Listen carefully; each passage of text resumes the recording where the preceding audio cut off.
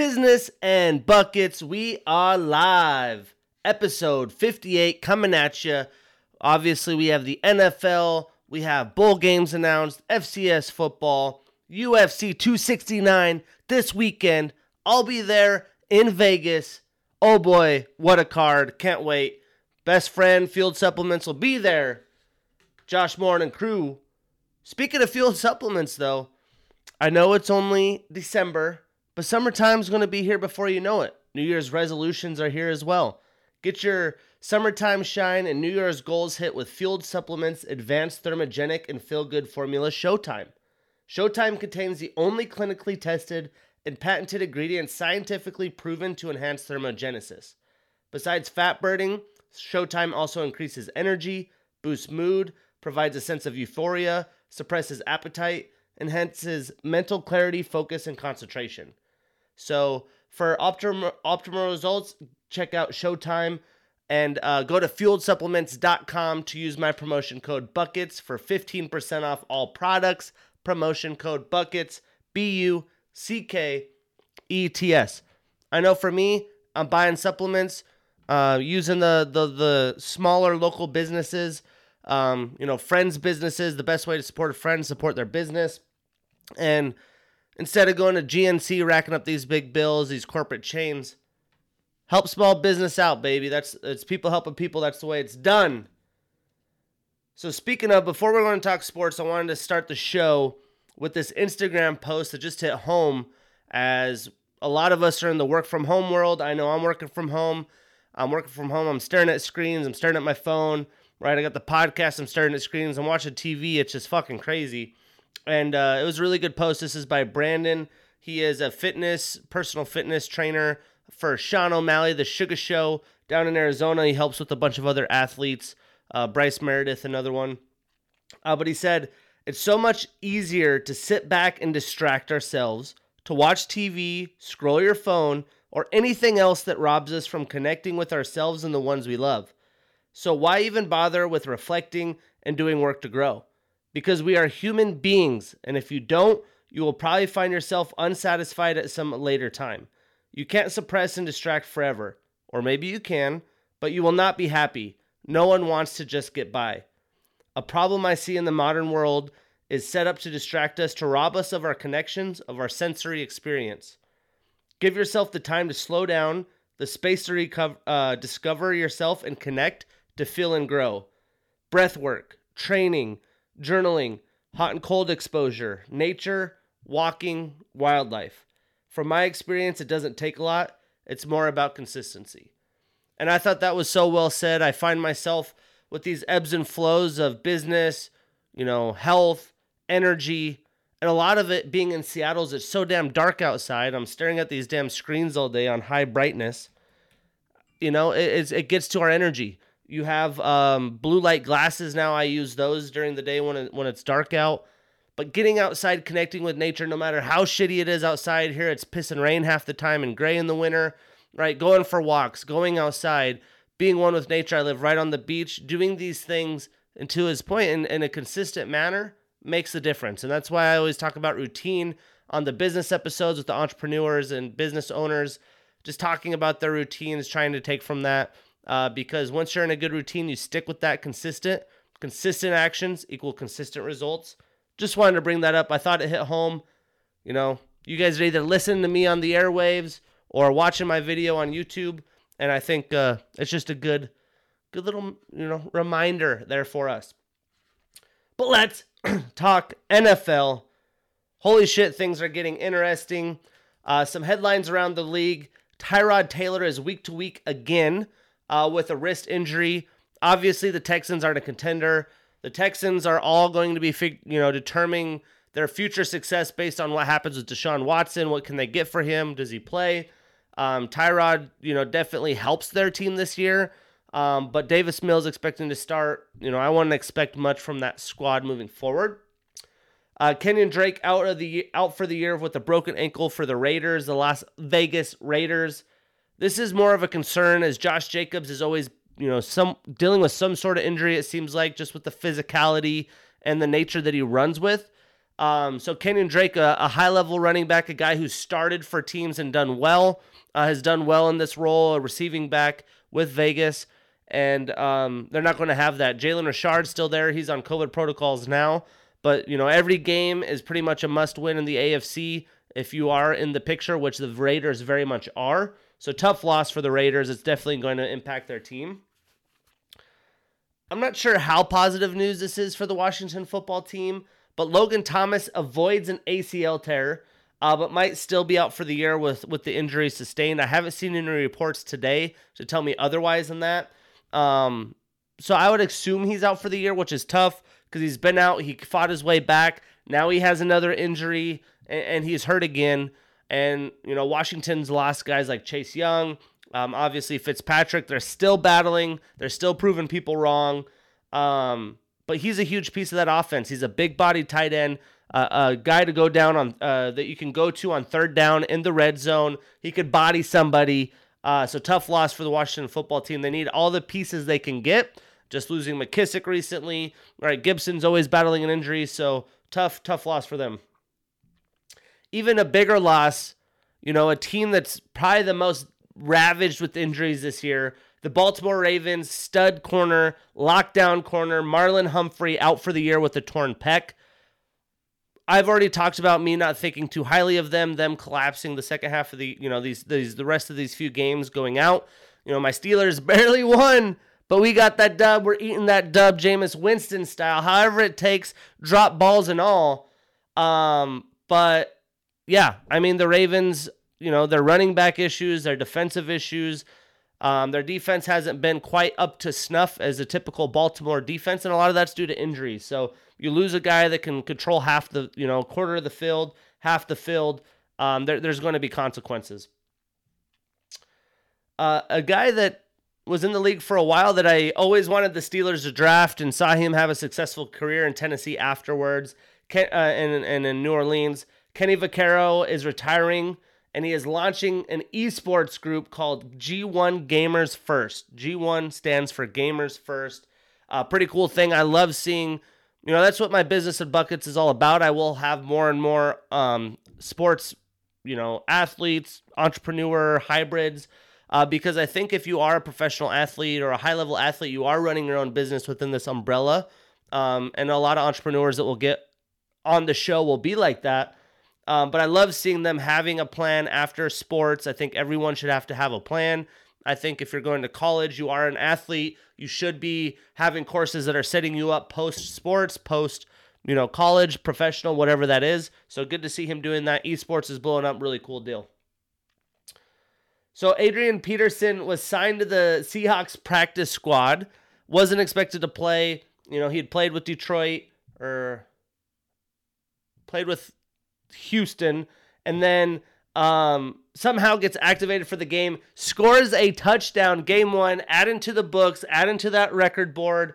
I love to see it. That backfield with Alex Collins battling injuries. You also have I'm blanking on Chris Carson out for the year. They could use some help. Would love to see any opportunity this man gets. The Seahawks are, with the win over the Niners, kind of fighting for playoffs. I don't expect them to make it. But good press to see Peterson out there. Trey Sermon to the IR for the Niners. He had, fallen down the depth chart, so I don't think that's too big of a deal. But a guy that they spent draft capital on and, think highly of in their future is going to the IR and is out for the year. Official reports, wherever this was reported, I think this was ESPN, Big Ben announces this is his final season. Why this is much of an announcement, that's not too surprising. I still think if things go right, potentially he comes back one more year. But, supposedly this is Big Ben's final year. And as a fan, that's what my expectation is. But you just never know. And until I hear it from him, besides this report, you just never know. But most likely 99%, Big Ben's last hurrah. Last game against the Ravens in Pittsburgh, he gets the dub. So let's keep the last ride going, baby. The Panthers fire offensive coordinator Joe Brady. Somewhat of a surprising move in my mind. I thought Joe Brady's done good things there. I don't think it's his fault that their offensive line is a completely new unit. I don't think it's his fault that Christian McCaffrey couldn't stay healthy. I don't think it's his fault that they don't have a lot of premier receivers. They lost Curtis Samuel. They only have DJ Moore. They haven't shored up the tight end spot since Greg Olsen. So I think a lot of this is a cause of circumstances. But Joe Brady will find a job somewhere. Would love to see him in Oklahoma for the Sooners. I doubt that will happen. He'll probably stay in the league. But big news out of Carolina. Corey Davis out for the year with an abdominal injury. Again, the Jets aren't making the postseason anytime, but seems to be one of their top receivers for that offense. So, can tamper the performance of the Jets offense moving forward. Jamison Crowder is back in uniform, so at least they're getting him back. But Corey Davis having a good year with the Jets, a big free agent that they had signed. Deontay Harris, the Saints receiver, suspended 3 games for DUI, and he tried to apply to get this taken away, but that wasn't the case. So, yeah, the Saints are hurting for receivers. They're in the playoff picture. They need every single body that they can get, especially after, Michael Thomas being out for the year and kind of abandoning ship. So, another key piece that'll be missing for them. We could look at it real quick. Who else do they have? Obviously, they have Traquan Smith, Marquez Callaway, and then with that, they really only have Ty Montgomery, who's technically a running back, and Lil Jordan Humphrey. So definitely slim pickings. I'm sure they'll sign someone off the practice squad if they haven't already. So I talked about last week doing a dive on an AFC and NFC team each week.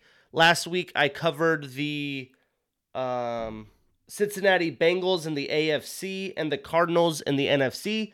So we're going to dive into a little bit to some division leading teams, some contending teams here. The Colts at 7-6 in the AFC and the Cowboys at 8-4 in the NFC. So starting with the Colts, I had actually predicted this season to have the Colts at 9-7 and barely missing the playoffs. Obviously, I didn't expect, Derrick Henry and the Titans to kind of crumble with injuries. I had them winning the division. But with their remaining schedule and the Titans beat up, they are activating Julio Jones off the IR. A.J. Brown's still on the IR, and obviously Derrick Henry's not back. And I haven't heard any updates from Derrick Henry. Be kind of surprised if he's back at the time frame they were giving him. But it's King Henry. He might prove us wrong. But I think they should make the wild card at this point. I think they will finish at 10-7, so I was 1 game off. I think they win 3 of their next 4 games, and I give them the 7th seed in that situation. When we look at their injuries right now, they're actually a relatively healthy team. Their center, Ryan Kelly, just went on the COVID list this week. I don't know if this is a cause of, a quick activation, 2 negative tests in for this weekend. TJ Watt was able to do that for the Steelers last week, and boy, did they need TJ Watt. But Ryan Kelly, a huge piece, that's going to be somewhat of a game changer in the game this week if he doesn't play. But he should be back after that. And then Tyquan Lewis and Julian Blackmon are on the IR, but Blackmon is expected sooner than later as he was in the IR list in October. So having him come back, you really have Tyquan Lewis. So not a lot of huge pieces out for the year or on the IR right now. But the biggest concern for me with the Colts is the health of Jonathan Taylor and the decision-making and health of Carson Wentz. So coming into the season, those were the 2 pieces. I love Jonathan Taylor, but he's had a lot of yardage on him in college, right? He's had a lot of miles, so to speak. In the NFL, I believe that really people are looking at running backs as cars. Like, how many miles? Oh, shit, 100,000 miles? Like, that's going to be a tough thing to deal with unless you're a Frank Gore, a Derrick Henry, or these anomaly of players. But even Derrick Henry's hurt. Frank Gore's dealt with his injuries. So watching him come out of college and seeing all the great things he did, I was a little concerned. Plus, he isn't King Henry. He's not this massive human being, right? He has a mix of power, speed, and finesse. But that was really what, had me looking at them quite not making it. Carson Wentz has been relatively healthy. He started the year with the injury. That looked really sketchy, and, I was like, oh, yep, here we go. But he's actually played really good ball. He hasn't had to do too much. He's impressed me very much so. And love seeing him on Hard Knocks. But both have held up very well. I think they vastly overperformed what I had expected, especially in the health department. When we look at the Colts defense, according to PFF, that's, the analytics, right? This is where I'm going to look at things. They're ranked 16th overall as a unit, but number 2 against the run and then like 26 or something against the pass. But as a unit, the defense started brutally. I mean, I had them in fantasy thinking I could hold up onto them the whole year, and they were just getting beat up. They were looking like a completely different unit than they do today. But they've really come into their own the past few weeks, about since week 9, and should continue this run throughout the rest of the year. They haven't been abused by the pass. They've done really good. They've held Tom Brady in check, some other quarterbacks in check. The last time they got abused was week 9 against Josh Johnson and the Jets of all people. People probably already forgot of Josh Johnson. There was also Mike White for a while. Now Zach Wilson's back in the saddle. But yeah, I mean, that's just kind of an anomaly that had happened. But when we look at their defensive studs, you have Kenny Moore, ranked at number 25 this year by PFF as a corner. Rocky Sin ranked number 28, and Isaiah Rodgers ranked number 33. So they're right all in there at a pretty good ranking for cornerbacks. You think about it, you have 32 teams, right? Each one has a solid quarterback. That's 32. All these guys are almost within there. So yeah, pretty good ranking. And then Darius Leonard, the menace, the madman. He's the stud linebacker. He's ranked at number 8. And then PFF has Bobby Okereke, who's having a stellar season that I talk about a lot when we hit those box scores because he's doing good things. He is ranked at 35. And then up front, DeForest Buckner, what a fucking addition he's been, an amazing free agent to that team. He's at number 21. And then Grover Stewart's actually playing really solid ball. He's at 31 in the interior. They also have rookie Kwity Paye from Michigan, who's done really well in his rookie year at number 19 on the edge. But the big plays have really killed them in the back. Kari Willis, Andrew Sendejo, who's a veteran, and Xavier Rhodes have been kind of getting blown up with that big playability in the secondary. Switching sides of the ball, we look at their offense. Since their line has been healthy, they've vastly improved. Jonathan Taylor is having an MVP season at this point. He's ranked the number 3rd running back in the league, which is kind of surprising. They have Cordarrelle Patterson 1, and I think Tony Pollard 2. And he has 1,348 yards and 16 tutties. Sheesh. What a stud season he's having. You have 4 more games, 100-yard games. You're going to be right around 2,000. And then Michael Pittman Jr. is ranked number 19 and definitely not having a sophomore slump. He's been the true wide receiver 1. He has 882 yards. And they also have had T.Y. Hilton getting healthy. He looks to be more involved in the offense each week. That's a huge bonus to have a veteran guy like that, an over-the-top threat, a guy who could beat guys anywhere. But the running game mixed with the defense really preps this team for a deep playoff run as long as they stay healthy, and a team that nobody's going to want to play. I have a feeling random wildcard teams are going to be the teams that pull it off this year, and this is a team that definitely has the right chemistry to get the job done. But yeah, I mean, I have them making the playoffs, and watch out.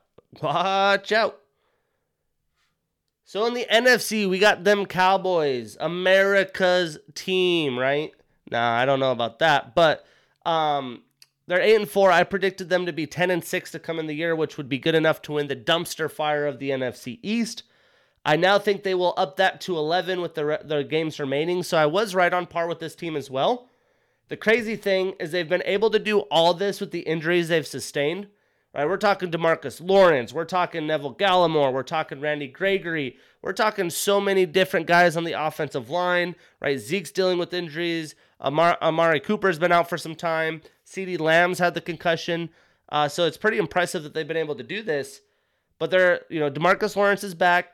They're expecting Neville Gallimore, the big nose tackle, Boomer Sooner, up front next week, as well as Randy Gregory. So big guys coming back next week, supposedly. So it looks like they should be healthy for their stretch run, which is the most important. Playing your best ball, your healthiest ball at the end of the season, that's huge. As a defensive unit, they're ranked number 5 by PFF, but 29 against the run. The return, obviously, of Lawrence, Gregory, and Gallimore, I would assume would have helped that run conversion quite a bit. But how about this rookie, man? Micah Parsons, the number 1 ranked linebacker right now. He has 10 sacks in the league. They've used him as a Swiss Army knife. And really, basically their defense has been leaking, right? It's been leaking up against the run game, up against those physical teams. And they're using Micah to kind of patch it. We need you in coverage here. We need you to do this. Like, he's doing so much thing, and he's been patching that defense, allowing them to get dubs. But now they need the rest of the unit to put everything together. And that'll actually be kind of fun to see with those guys back in action. Again, as long as they're healthy, they're not rushed, they're in shape. If you're a professional, I'm assuming all those things will fit the bill. You just never know. Some of these are young dudes, right? Injuries can be tough. But yeah, with that healthy unit, Micah Parsons, what a tool he's going to be against the run. Leighton Vander Esch is ranked number 49 in the linebacking department. Jaron Kearse is the 13th ranked safety. And Anthony Brown having a good year, ranked 29th out of the corners. While Trayvon Diggs obviously bursting on the scene, he's got leading the NFL with picks still with 9 interceptions on the season. Now the offense, right? The Cowboys, their big shiny toy, all these receivers, multiple running backs, potentially the best line in football. That was different at the start of the year. They had a lot of offensive line issues. La'el Collins with the PED suspension. Some injuries to Tyron Smith, to Zach Martin, but they are a complete unit now and potentially the best in the league, to be honest. Dak ranks as the number 5 quarterback overall to PFF this year. He has 3,170 yards. Tony Pollard's that number 2 running back. He isn't number 1. He isn't getting fed like the number 1, but every time this man touches the ball, it is fireworks. It's must-see TV. Thanksgiving, that kick return. I mean, what can't this guy do? You got to get on the ball more. And then obviously him and Zeke together make a good committee. And then you got CeeDee Lamb, another boomer sooner, baby. He ranks number 4 in receivers, 829 yards in his sophomore season. But as I look at it, I have the Cowboys as the 4 seed hosting the Rams, which they don't play this season. That would be an incredible matchup. And as long as they stay healthy, this looks to be the season that they can truly make that championship run. As long as they can begin to stop that run. There's going to be teams in the NFC that are going to live through running the ball. And if you can't beat them in cold weather, potentially in November, December, January football, you're not going to be able to win a championship. But there is a lot of dome teams in the NFC. I really do like the Cowboys. They got to be able to play more efficient football. They got to figure out, do we have Pollard take more of the carries? Is Zeke okay? What's going on there? And as long as our receivers are healthy, this is going to be a damaging team. We really haven't seen Gallup, CD, and Amari together. And Drew Schultz is kind of broken out. So they definitely have the potential. I think I picked them to go to the Super Bowl last year, and then all those injuries happened, Dak out. But yeah, I'm not saying I think this Super Bowl favorite team, but things go right. This team is a true contender. They're not a pretender. And fuck, if they do play the Rams week 1 or in the first round of the playoffs, that's going to be a fun one. Lots of good storylines there. The media is going to eat that shit up. You got the Cowboys, you got the Rams, you got Dallas, you got LA, you got big name quarterbacks, got a little bit of everything. So can't wait for the playoffs. Can't wait. When it comes to the picks for this week, I was 9-5. I'm a 108-73 on the season, so still doing well. The week looked a lot better till Buffalo laid an egg. The weather set that game up perfectly for Tom Brady and the 3-throw Mac Jones. But hey, what can you do? I guess I should start looking more into weather when I'm picking my games. But let's talk about what's happened last week.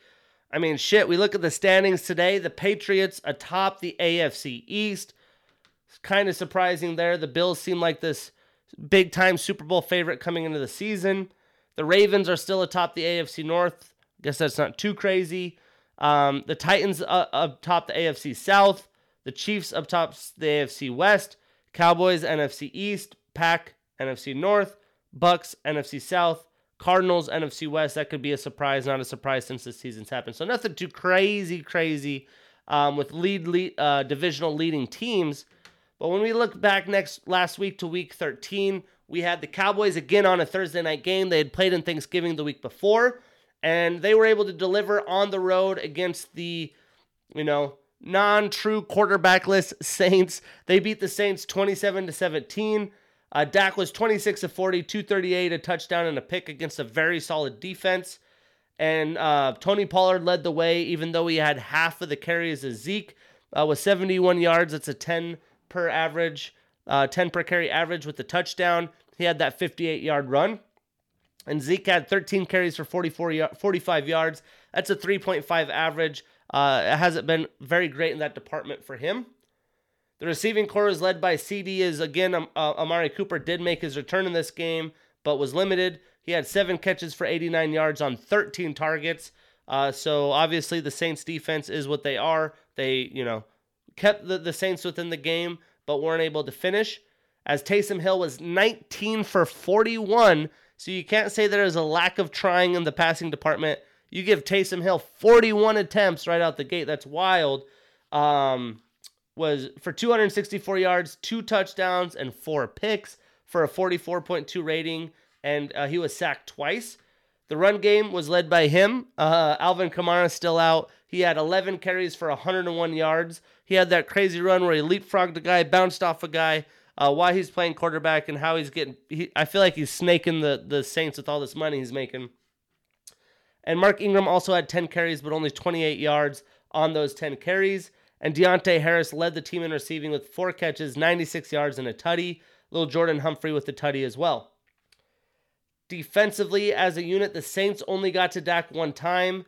I would like to see him run more. I don't know if it's injury. The coach is like, hey, we don't want you to get hurt. But he is technically a dual threat quarterback, and there hasn't been much dual in the dual threat for Dak.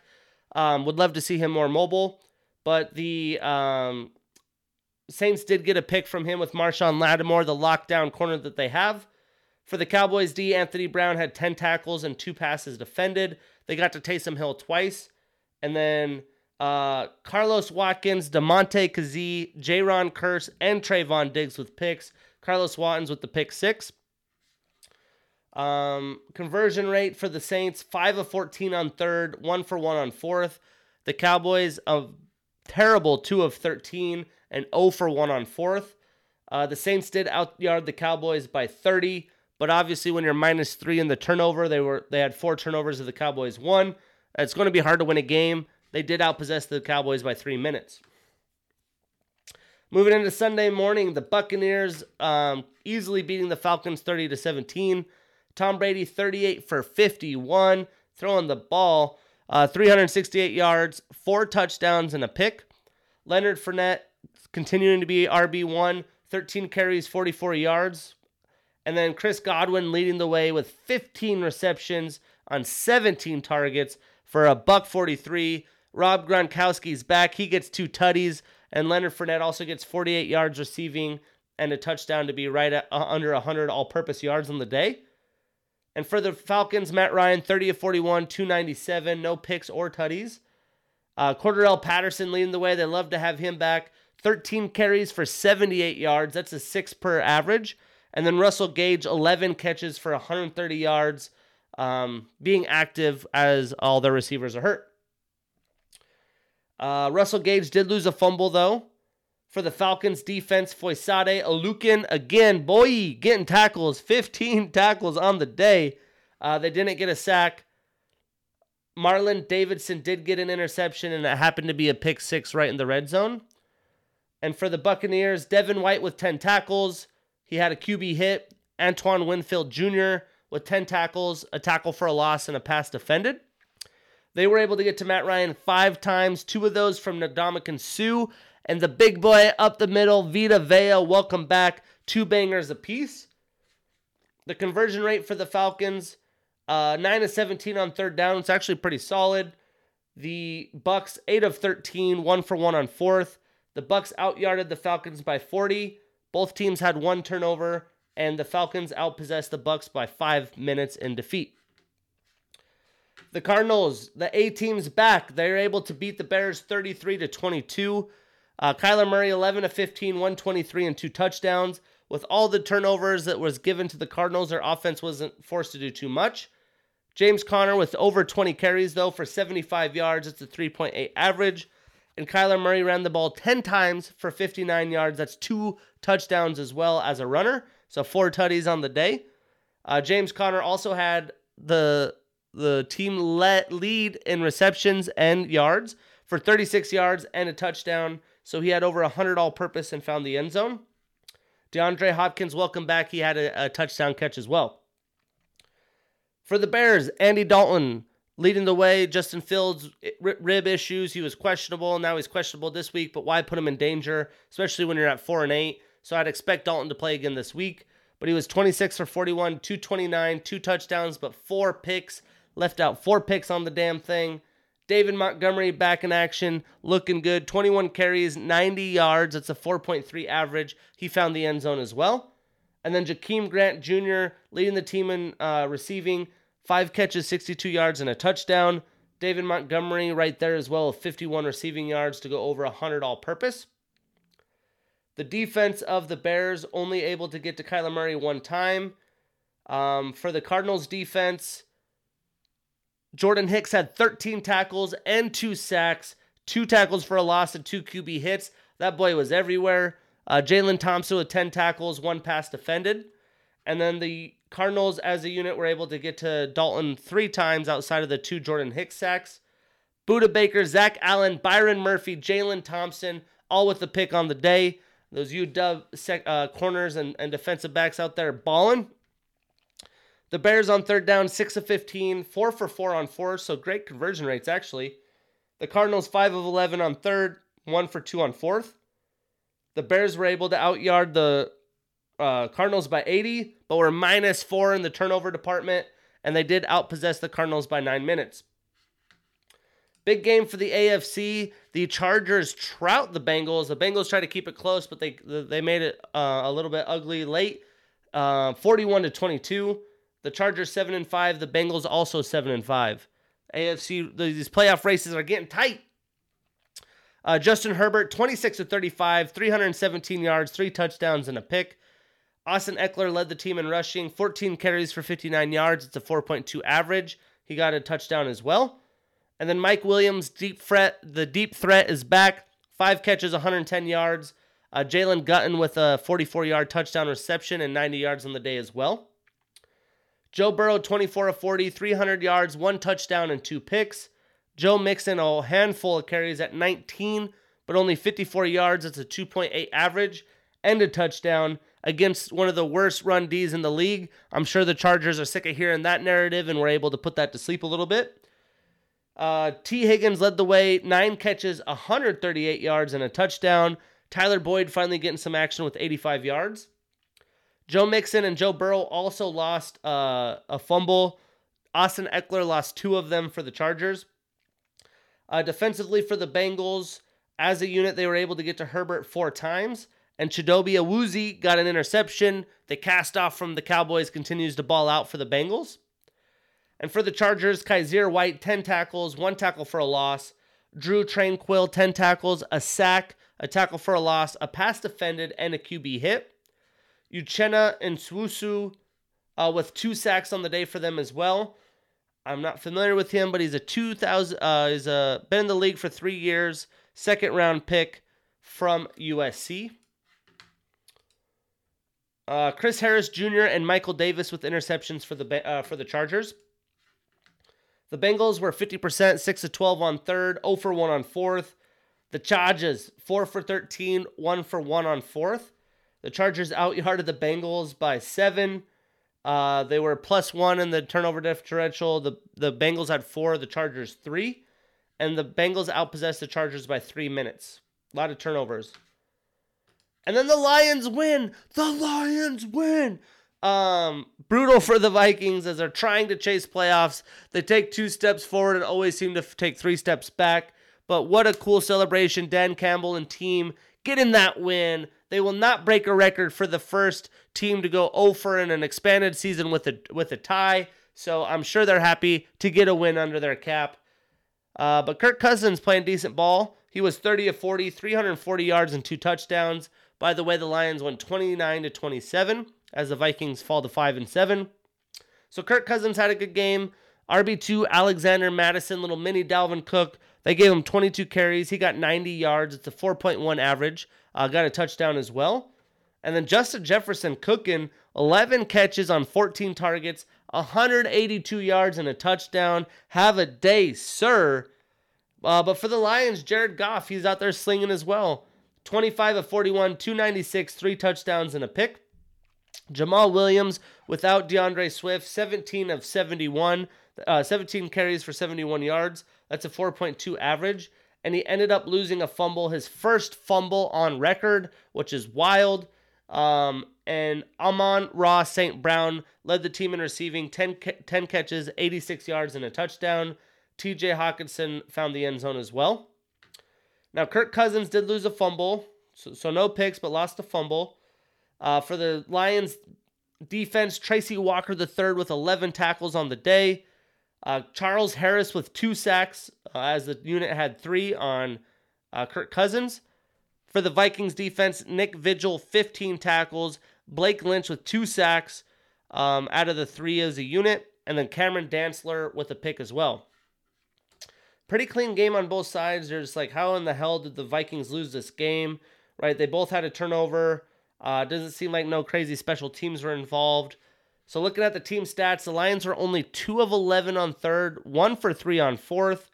The Vikings 6 of 13 on third, 0 for 1 on fourth. They out-yarded the Lions by 50. They were +1 in the turnover differential as Lions had 2, Vikings had 1. And they outpossessed the Lions by freaking 7 minutes. It's just crazy to think how they lost this game, and a lot of it has to do with field goals in the red zone, right? Greg Joseph, 1, 2, 3 field goals. The Lions had 3 as well. They were up 9-0 after the first quarter. Yeah, I mean, tough game on the road. But the Lions win. The Lions win. The Dolphins moved to 6-7 as they beat the Giants 20-9. The Danny Dimeless led Giants. Mike Glennon in. He went 23 of 44, 187 and a pick. Saquon Barkley trying to get momentum going, 11 carries for 55 yards. And then Evan Ingram leading the receiving core, 4 catches for 61 yards. Kenny Golladay getting 5 targets, only 3 receptions for 37 yards. The big acquisition that you thought would be a game-changing receiver for their offense. I thought maybe Mike would give him the ball more too.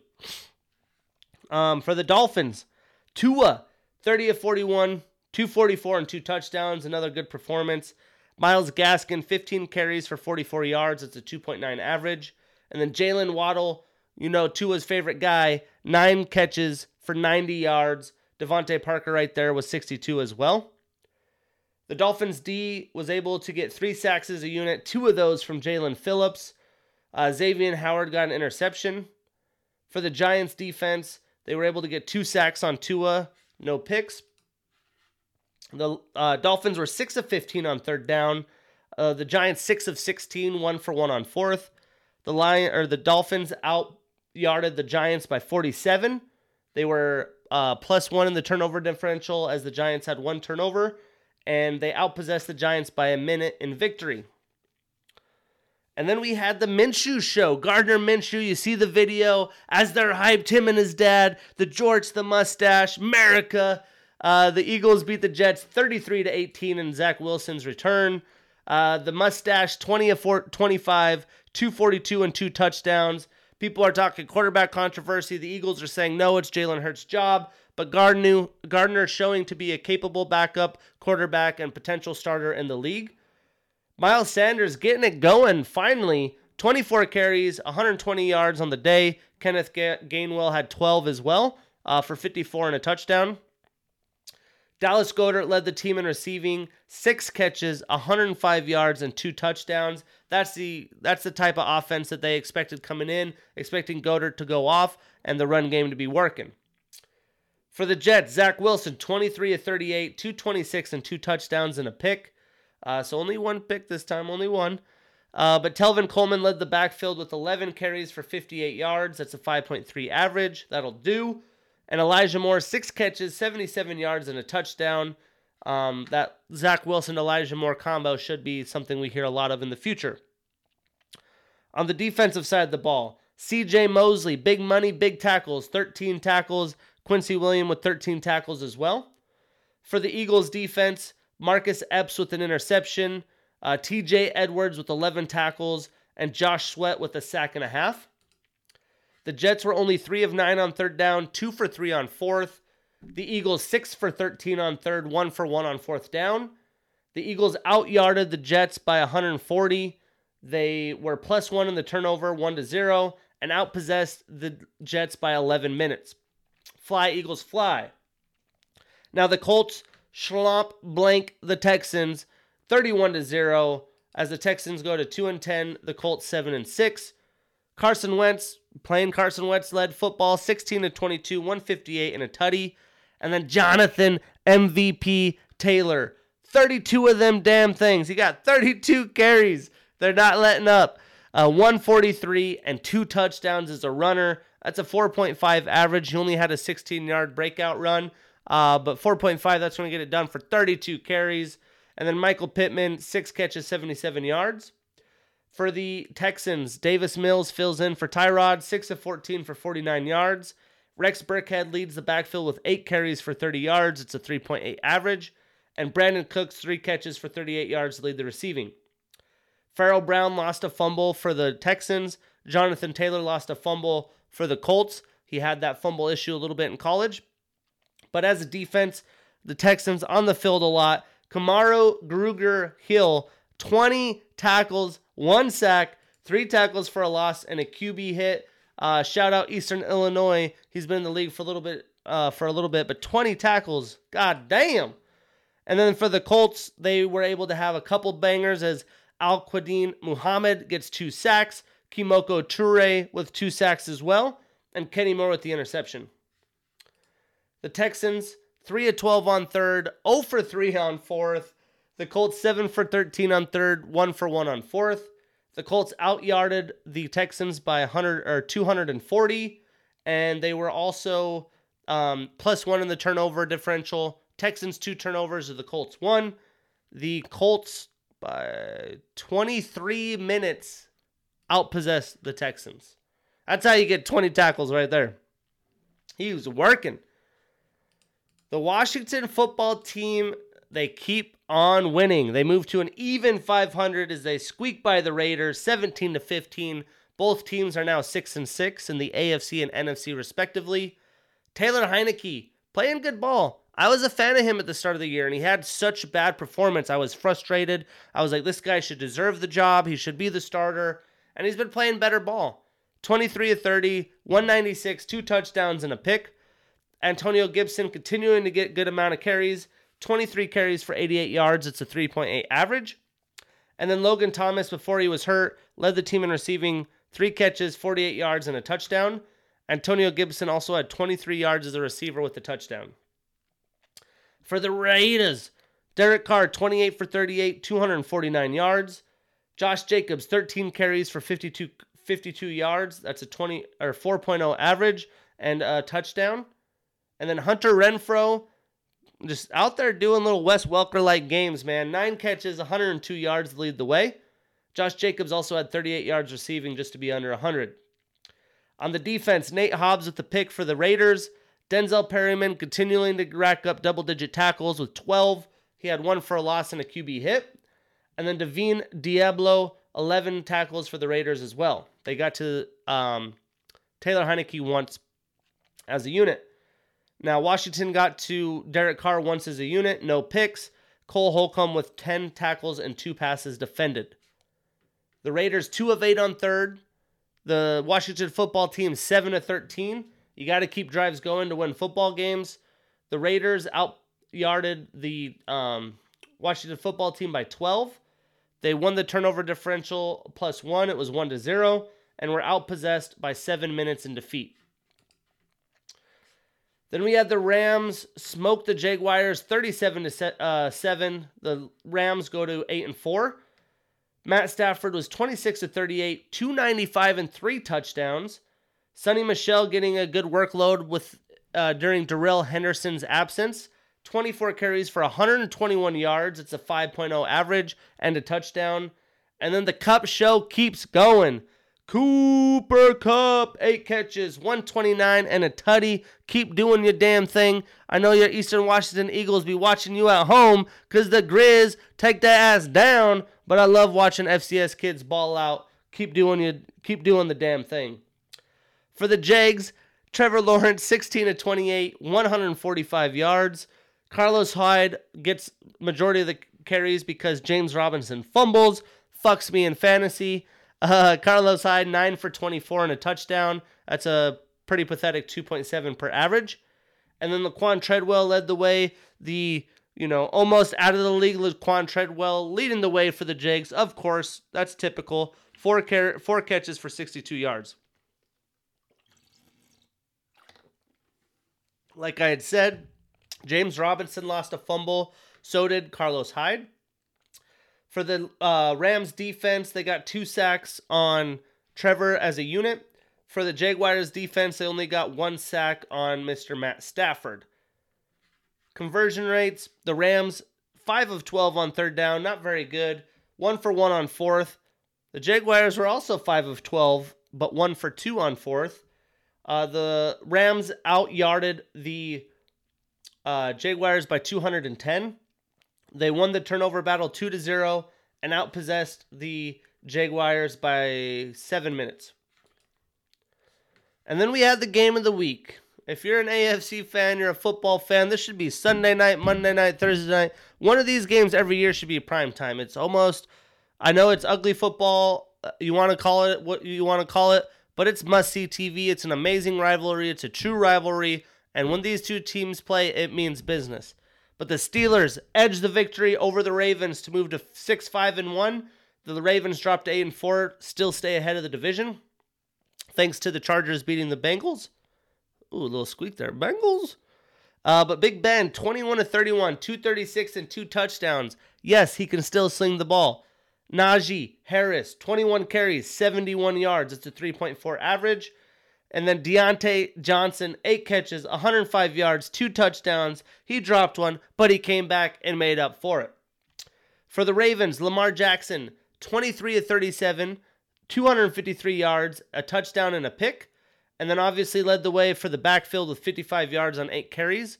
Devonta Freeman did get 14 carries for 52 yards. It's a 3.7 average. He found the end zone as well.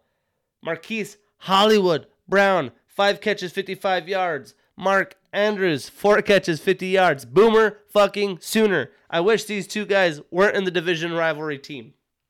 Regardless, the Steelers defense, led by the Defensive Player of the Year, should be the 2-time, potentially the 3-time. He keeps getting robbed. This man had COVID, sat at home, ran in his backyard, came in, 3.5 sacks. Game-changing player. He's paid the most. He deserves to be paid the most. Well, Chris Wormley, ex-Raven, says, yeah, I want that smoke. He gets 2.5 sacks as well as the team got 7 as a unit. And then the Ravens, Brandon Williams had 11 tackles, 1 for a loss. They did get to Big Ben once. Minkah Fitzpatrick had the lone interception on the day. Minkah, game changer. The Steelers are 5 of 12 on third, not very good. The Ravens, 8 of 16, good 50%. The Steelers were out-yarded by the Ravens by 5, but won the turnover differential 1-0, and were outpossessed by the Ravens by 13 minutes. It seemed like that whole first quarter, that whole first half, the Steelers barely had the damn football. Another little rivalry game in the NFC. Another potential surprise for most casual fans. The Seahawks beat the 49ers in Seattle. The 12s stayed strong. They win 30-23. They go to 4-8 as the San Francisco 49ers stay at 6-6. Russell Wilson, 30 for 37, 231, 2 touchdowns and a pick. Travis Homer led the way with 80 yards because he had a 73-yard breakout run for a touchdown. But Rashad Penny had 10 carries for 35 yards. Adrian Peterson, 11 for 16. That's a terrible 1.5 per average. But he got in the end zone. AD all day. Tyler Lockett, 7 catches for 68 yards and a touchdown to lead the team in receiving. For the Niners, Jimmy G, 20 for 30, 299, 2 touchdowns and 2 picks. Big divisional loss in the playoff race. Puts pressure on Kyle Shanahan. What are you going to do with your QBs? Everyone wants to know.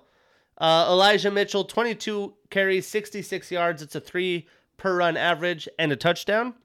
And then George Kittle, 9 catches, 181, Not one, but 2 touchdowns. He was pretty much the whole offense. Obviously, they're missing Deebo Samuel, but Elijah Mitchell, only 3 yards per carry, is not going to get the job done, especially in a Shanahan-led offense.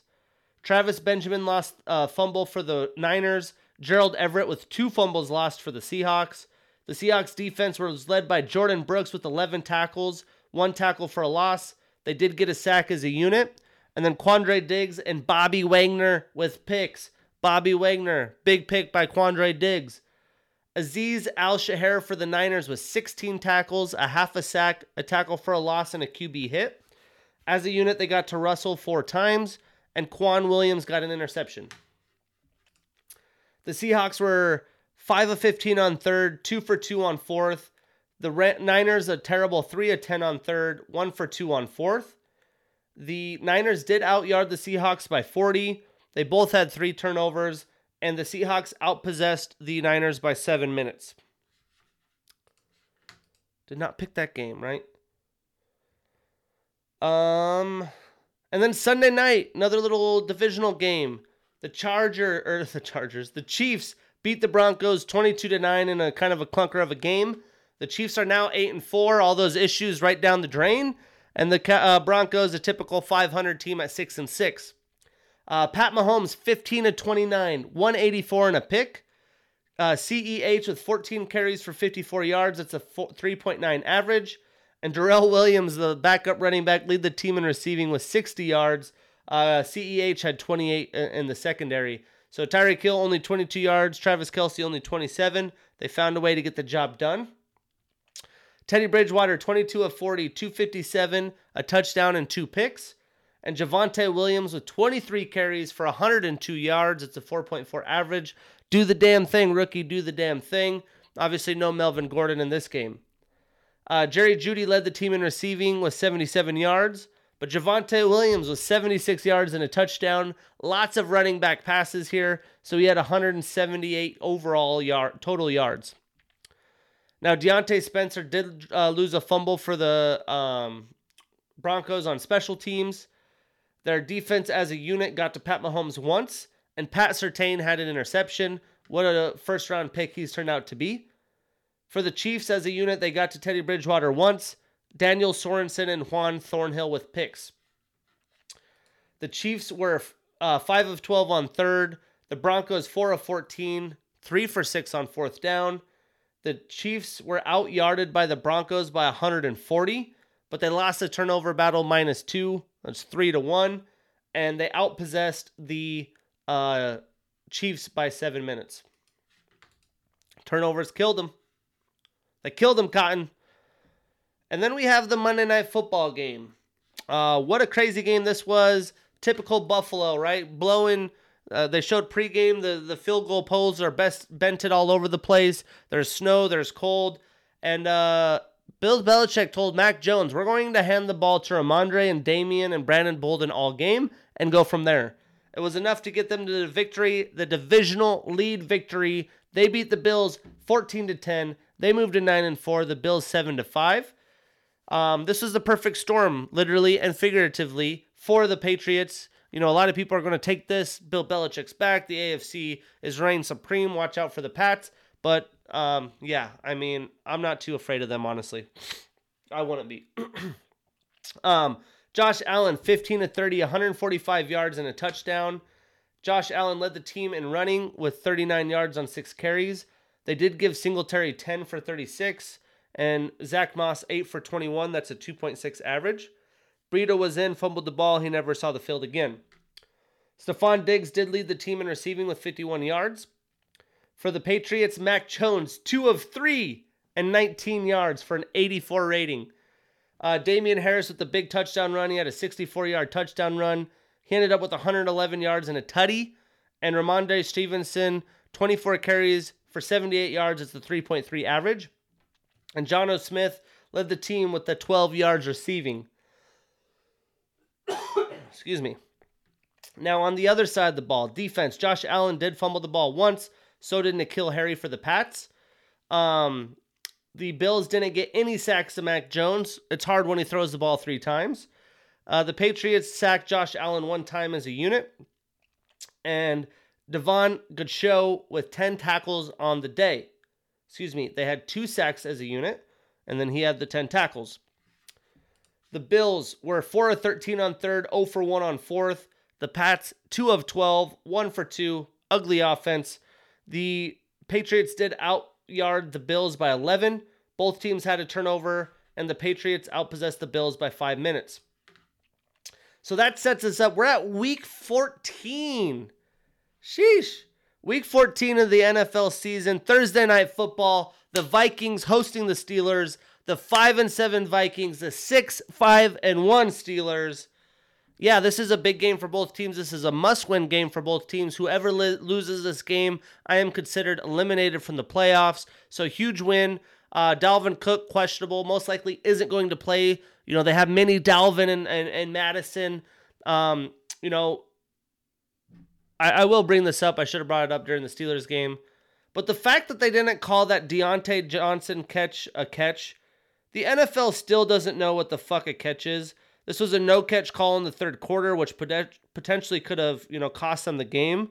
And they were able to get the job done. But it's just crazy that that wasn't a catch. This is a huge game. Hopefully they know how to call a catch. But, yeah, whoever loses this, I think, is going to be eliminated. I think the Steelers and the Vikings both try to live through the run game. But I'm going to go with the Steelers on the road. I think the Vikings have too many injuries. They're missing some key pieces on defense. They did just activate Patrick Peterson from COVID in the secondary. But Dalvin Cook's a big playmaker. Madison's great, but he isn't Dalvin Cook. But watch out. Joe Hayden still not practicing. He's been out for a couple weeks. Thielen, Jefferson, how are they going to match up there? So it's going to be a close game. Minnesota's favored by 3 at home. I'm taking the dog. I'm taking the Steelers on the road. Heading into Sunday morning, we have another AFC North battle. The Browns hosting the Ravens. The Browns are actually favored by 2.5 at home. I'm taking them at home to cover. I'll take the field goal. Then we have the Titans hosting the Jaguars. The Titans favored by 9 at home. I'll take the Titans. I'm not taking them to cover at home. Without, obviously, a lot of their playmakers, points are going to be hard to come by, but they should have enough to get the win. Little AFC West matchup, the Chiefs hosting the Raiders. The Chiefs favored by 9.5 at home. I am taking the Chiefs. I don't think they cover. And then the Jets hosting the Saints Sunday morning. The Saints favored by 5 on the road. This is a tough one. I'm going to go with the Saints strictly because that defense is going to win the game for them against Zach Wilson. But I do not have any confidence in them covering a spread over 2.5 points. So I'm not taking them to cover. The dumpster fire division, the Washington football team hosting the Cowboys. This is actually a huge, massive game for Sunday morning. Cowboys are favored by 4 on the road. I'm going to take the Cowboys. I keep picking against the Washington football team. They keep proving me wrong. But you look at the rosters here, the Cowboys have a lot better roster. The defense of the Washington football team has not been, they've been performing well of late, but as a whole season, been very underwhelming. Obviously, no Chase Young. I just can't pick them in this game. They win this game, things in that division gets really, really interesting, though. The Panthers hosting the Falcons. Panthers favored by 2.5 at home. I'm actually going to take the Falcons on the road. Doesn't feel right. It's hard for me to pick the Panthers. No McCaffrey, Cam Newton. They've gone through a lot of shit. They're kind of a dumpster fire. I actually don't think I've even made my picks for this week. I'm making my picks right now. That's crazy. I always usually do this right away. Let me look here. Waiting for it to load. But yeah, I think I'm going to go with the Falcons on the road. They got Cordarrelle Patterson. They're a competitive team. I just have no faith in the Panthers as of now. I haven't even done my picks. That's a tough one though. But yeah, I think I'm going to go Falcons on the road. Texans hosting the Seahawks for the last morning game. Seattle favored by 7.5 on the road. I am going to take the Seahawks. That defense is scrappy, though. I'm not going to take them to cover. The afternoon, we have the Broncos hosting the Lions. The Lions, that momentum, baby. The Broncos favored by 8 at home. I'm going to go with the Broncos. That run game should win them the game itself. The Chargers hosting the Giants. No Danny Dimes. The Chargers favored by 10.5 at home. The Giants defense has been playing pretty scrappy as well. I'm going to take the Chargers, but not to cover. The Bengals hosting the 49ers. The Bengals favored by 1. I'm going to take the 49ers in the upset here, especially after the last week's loss. They have to win this game. So do the Bengals, but I like the leadership and the experience of the Niners to get the job done here. I don't see the Bengals stopping the run game for the Niners, so I'm going to take the Niners on the road. Big fun game here. Potential a lot of people's Super Bowl picks. The Buccaneers, and it's only an afternoon game, which is crazy. The Buccaneers hosting the Bills, 9-3 Bucks, 7-5 Bills. The Bucks favored by 3 at home. I'm going to take the Bucks. I think that run game's getting better. Their defense is getting healthier.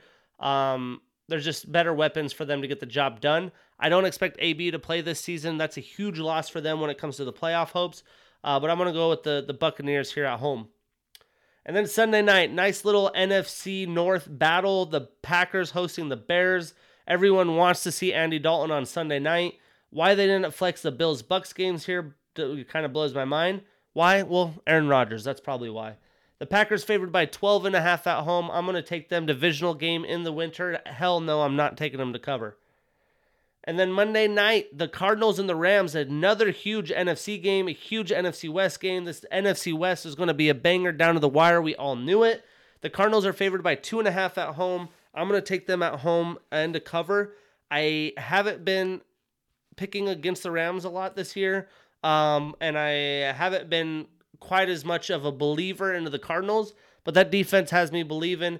You would think with Von Miller, Jalen Ramsey, and Aaron Donald, that defense would brutalize teams like the Cardinals, but they haven't to this point. So until they start showing their physicality and that they're the big dogs of the division, I ain't picking them. So go Cardinals, go. K1, baby. All right. NFL, man. Shit's getting crazy. What's really getting crazy is all these college football changes. So Notre Dame hiring their defensive coordinator as their head coach. Adrian Martinez entering the transfer portal. Does anyone really care about that? This guy's like a super senior. I don't think that highly of him. Someone will take him, but I don't know if that's too splashy. Miami hires Mario Cristobal. Kind of a weird situation. They had a good year, a really improving year with all the injuries and things that have happened to them. They get this coach instead, tell their coach to suck it. But they have Mario Cristobal from Oregon. Oklahoma hires Clemson defensive coordinator Brent Venables. He used to be an assistant coach on the team, so there is some familiarity. Not a big name splash move, but a consistent, good move as they get ready and prep for the SEC.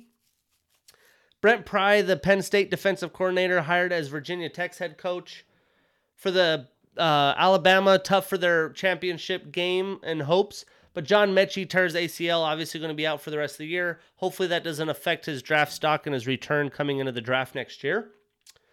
LSU quarterback Max Johnson enters the transfer portal. I saw this one earlier. I hadn't seen headlines on this. This one's kind of a surprising move for me personally. Maybe I already brought it up and just it's been weeks and I don't know. But yeah, Max Johnson piecing out of LSU. Heisman finalists announced: C.J. Stroud, Kenny Pickett, Aiden Hutchinson, and Bryce Young. I would assume Bryce Young's going to win it, but Kenny Pickett's put up a goddamn case. And then the final 4 college football playoff or rankings completed. We're going to talk about the games last week, talk to you about how I think these final rankings look, and I'm also going to talk about the FCS playoffs. We did not talk about that last week. My Grizz had the bye week, so I was going to wait till this week to fill us up in the FCS. So we look at the Final 4. Bama, number 1. I honestly think Michigan deserved number 1, right? Bama had lost. Michigan had been proving their point. I don't know. I guess Georgia's so good they just automatically throw them all the way up to 1. But I think Michigan was deserving of number 1. Doesn't matter too much because that would have put Bama at number 2. They would have faced each other anyways. But it looks to me like it's going to be an Alabama-Georgia rematch. So the SEC can keep stroking themselves. Notre Dame finished 5. I hate that they're there. I understand it. They have 1 loss, but they are not the 5th best team in the country. I think they're vastly overrated. I would have said that about Baylor. They beat Oklahoma State. They keep proving me wrong, so they're deserving there. Utah up to 11. Cool, so Utah beats Oregon twice, and all of a sudden they're the 11th best team in the country. No, that just shows you how grossly overrated the number 14th ranked Oregon team is, and I can't wait to get down into my picks for that Oregon-Oklahoma game, little rematch game. But yeah, both those Pac-12 teams definitely overrated.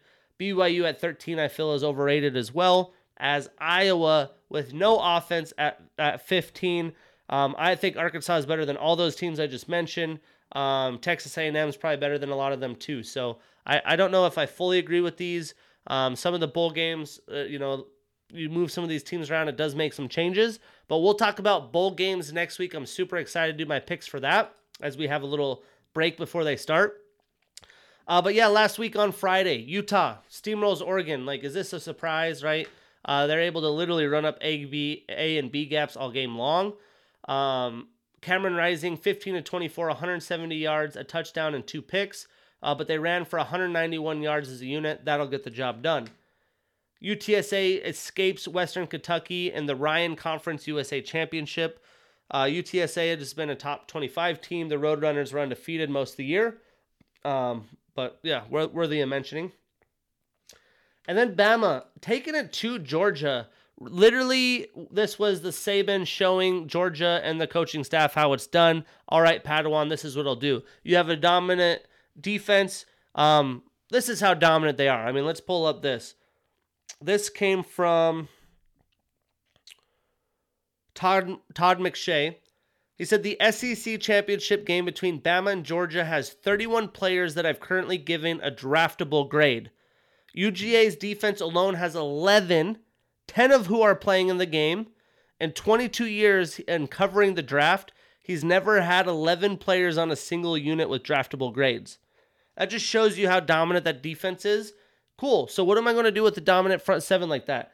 Well, I have Jamison Williams and John Mechie, who are like super fast receivers. Let's just do quick throw, bubble screens, and let them run in space. And that's really what Nick Saban did, and it got the job done. Bryce Young was 26 of 44, 421, and 3 touchdowns. Brian Robinson Jr. had 55 yards on the ground. Robinson had 40 himself with the touchdown on the ground. But Jamison Williams ate them up, 184 yards and 2 touchdowns. He had a 67-yard long reception. And then John Mechie had 97 yards and a touchdown as well.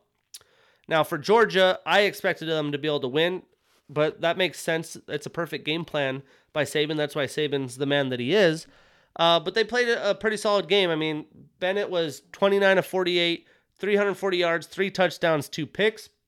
The run game did not exist, which is not all right. And then Brock Bowers, 139 yards and a touchdown to lead the way in receiving. When Bennett started throwing the picks, I almost thought this was going to be, and if this is the championship rematch, and Bennett comes out at the half looking shitty, it's almost, oh shit, Jalen Hurts getting benched. Let's put in Tua. I could have saw that with JT. They come in and win the game. I was kind of thinking that real time. I was talking to my friends. But maybe we see that in the SEC game. Stetson Bennett, you play like that against Bama, you have a short lease. We'll have to get, move this along a little bit. Not to discredit Georgia by any means. They play in the SEC. They blanked Arkansas 37-0, which is their most impressive win. They beat a ranked Auburn and Kentucky team, which were both vastly overrated at the time. In Auburn, they did better than what Bama could do. It's not necessarily a rivalry game, but they just really haven't played a lot of people. So I guess I'm not too surprised that Bama was able to get the job done. I thought Georgia was going to go win out the whole year, though. Michigan beats Iowa 42-3. Again, Iowa has no offense whatsoever. How they got that high of a ranking, it still shocks me. Spencer Petras, a terrible 9 of 22 for 137. They put in this Alex Padilla, who's played some time this year. He threw a pick. But Cade McNamara, 16 of 24, 169, a touchdown and a pick. Blake Corum with 74 yards and a touchdown in the victory for Michigan. Cincinnati is somewhat tough game by Houston. Houston's actually turned out to be a pretty solid squad, but they were led by, is it Jerome Ford? Yep, Jerome Ford, 18 carries for 187 yards and 2 touchdowns. And for Houston, Dell, their leading receiver, with 9 catches, 152 yards, and a tutty in defeat. Another game I did not expect. Baylor upends Oklahoma State 21-16. They shut down Oklahoma State's run game. They only had 70 yards as a unit. Spencer Sanders had 13 carries for 33 yards. Desmond Jackson, 19 for 31. That's a 2.5 and 1.6 per carry average. And then Spencer Sanders with 4 picks on the day. That's brutal. Blake Shapen ended up starting for Baylor, I can't remember if it was injury or they just felt like that was the move. The true freshman quarterback. Well, he comes in 23 of 28, 180 and 3 touchdowns. Welcome to college football, my friend. And Baylor was able to get the job done. Good defense, freshman quarterback. The shootout that we expected was pretty good shootout. I thought Wake Forest would play a close game the whole way, but Pittsburgh beat Wake Forest 45-21. MVP high up, second in my vote, I guess. Pickett 20 of 33, 253 and 2 touchdowns. Addison is leading receiver, 8 catches, 126 yards. The Mountain West has been a crazy conference. One of the only Mountain West victories my Wyoming Cowboys has had against Utah State. And Utah State has been a solid team. They steamroll San Diego State 46-13. Let's see. Logan Bonner, their quarterback, was 29 of 42, 318 yards, 4 touchdowns and a pick. And Brandon Bowling had 154 yards and 2 touchdowns. In the Sun Belt, the Ragin' Cajuns beat Appalachian State. That was a tough pick for me. I went with the Cajuns. They got the job done to win the Sun Belt. And then California beat USC and Northern Illinois beat Kent State. Those games don't really matter, but that was how the cookie crumbles. Now let's talk FCS football. We didn't talk about that last week. You get the playoff bracket. I love the way that it's set up, that it's a playoff format. Maybe with the expansion of the playoff in FBS, it'll become more like that. So in the first round, Stephen S. Austin lost to Encarte World. I thought Stephen S. Austin was actually going to win the game, and I think I had them beating Sam Houston in a bit of a shocker because they played some good ball, so I definitely whiffed there.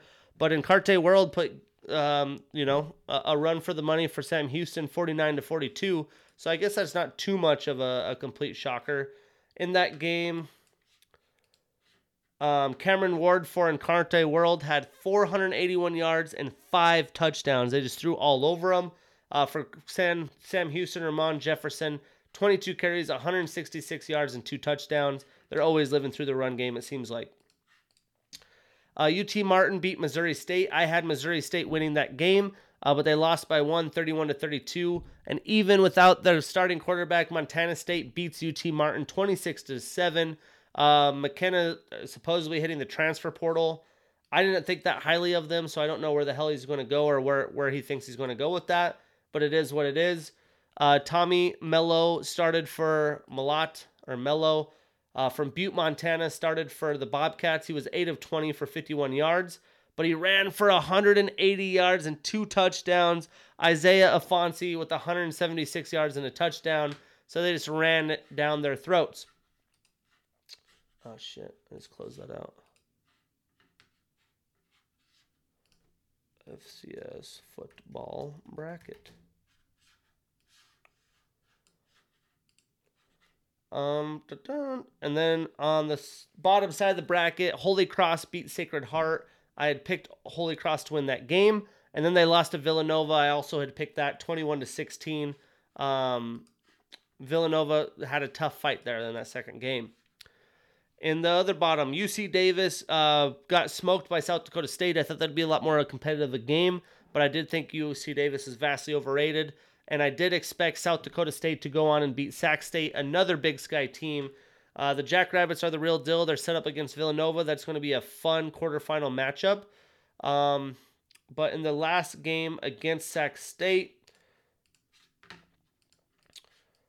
they were able to run for 205 yards as a group. Sac State's quarterback, Jake Dunaway, 26 of 43, 331, a touchdown, but 2 picks. The turnovers made the difference, but you are able to throw the ball on the Jackrabbits. The top right side of the brackets, the Salukis, baby, beating South Dakota. I picked them to get the job done, and obviously no one's going to beat North Dakota State, as the Salukis got beat 38-7. I'm assuming North Dakota State just ran the shit out of the ball. Yep, they ran for 389 yards as a team. Tamarick Williams, 17 carries, 112 yards, and 2 touchdowns to lead the way. It looks like the Salukis had some turnovers, couldn't run the ball, and obviously TOP is a huge difference in this game.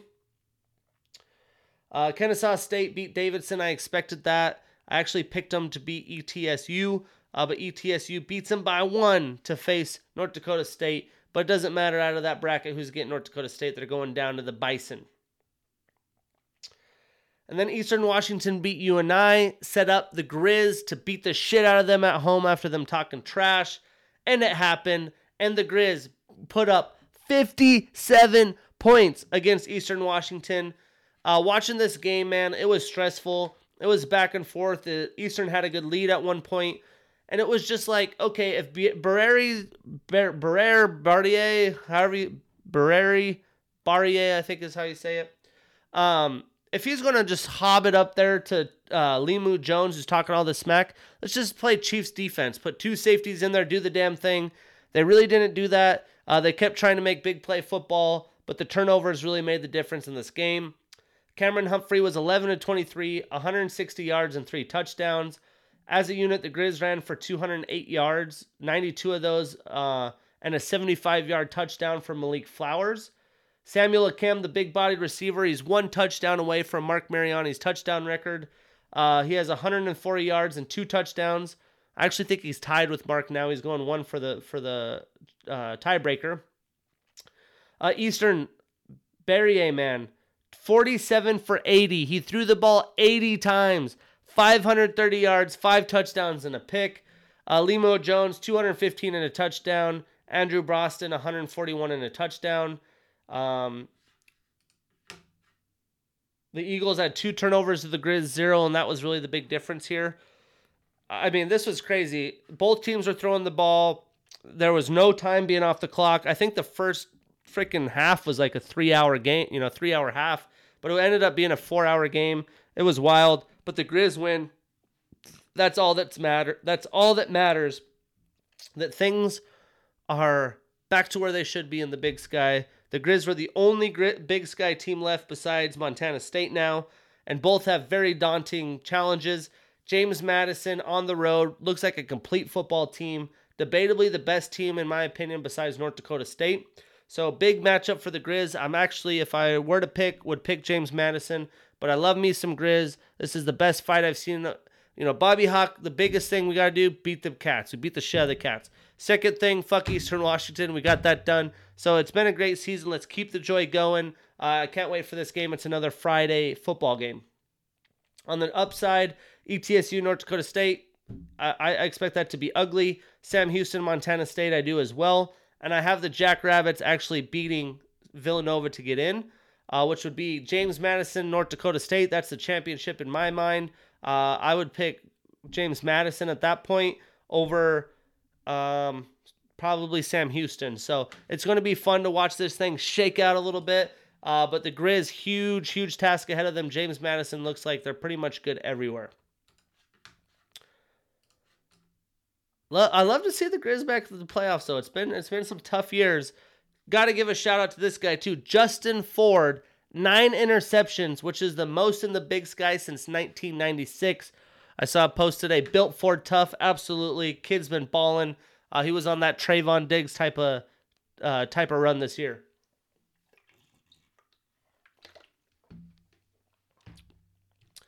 But we got UFC, baby. Holy shit, do we got some UFC. Great fight night card that happened this past weekend.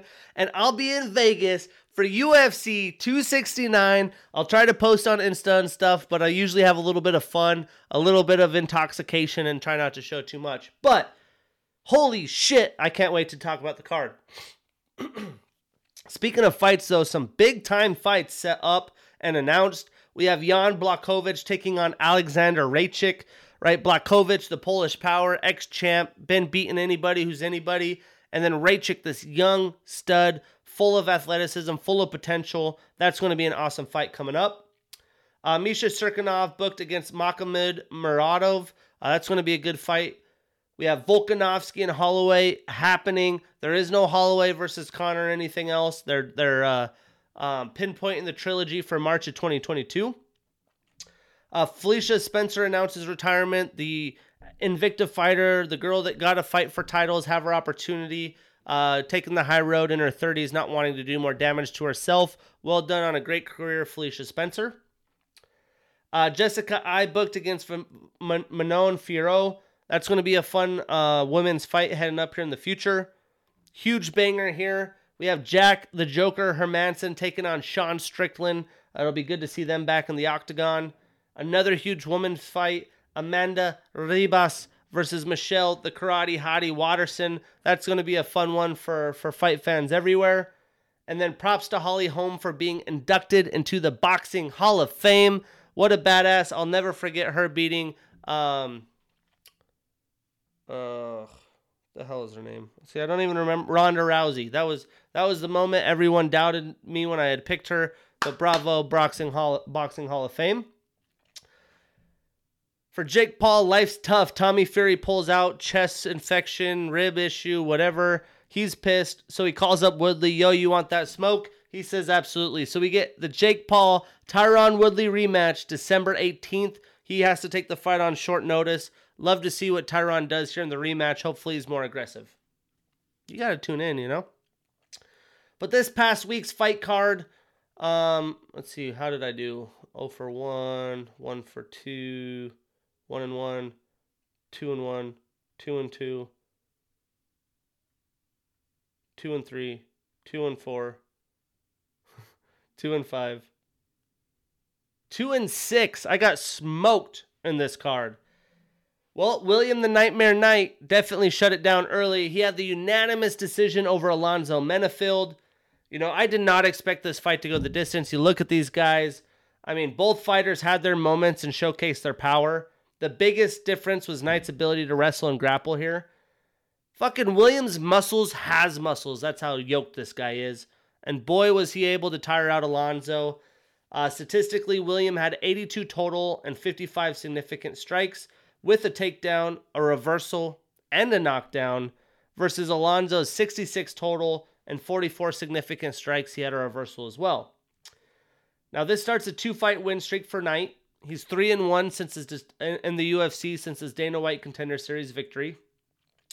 But at 34, man, this is a tough loss for Alonzo. He's been trying to push up the rankings. His 2-fight winning streak comes to an end. And he's 4-3 in the UFC since his Dana White Contender Series victory. So what is next? Well, for Knight, I'd love to see him take on Mikhail Oleksiejczuk or Dustin Jacoby. And for Alonzo, a fight against maybe Kennedy and Shuku, who just lost, very promising prospect as well. That would be a fun fight to happen. Matchmakers, make that ish happen. And then we have Manel Starboy Kopp with the first round knockout of Zhalgas Zhumagulov, which was one of the fights I picked, right?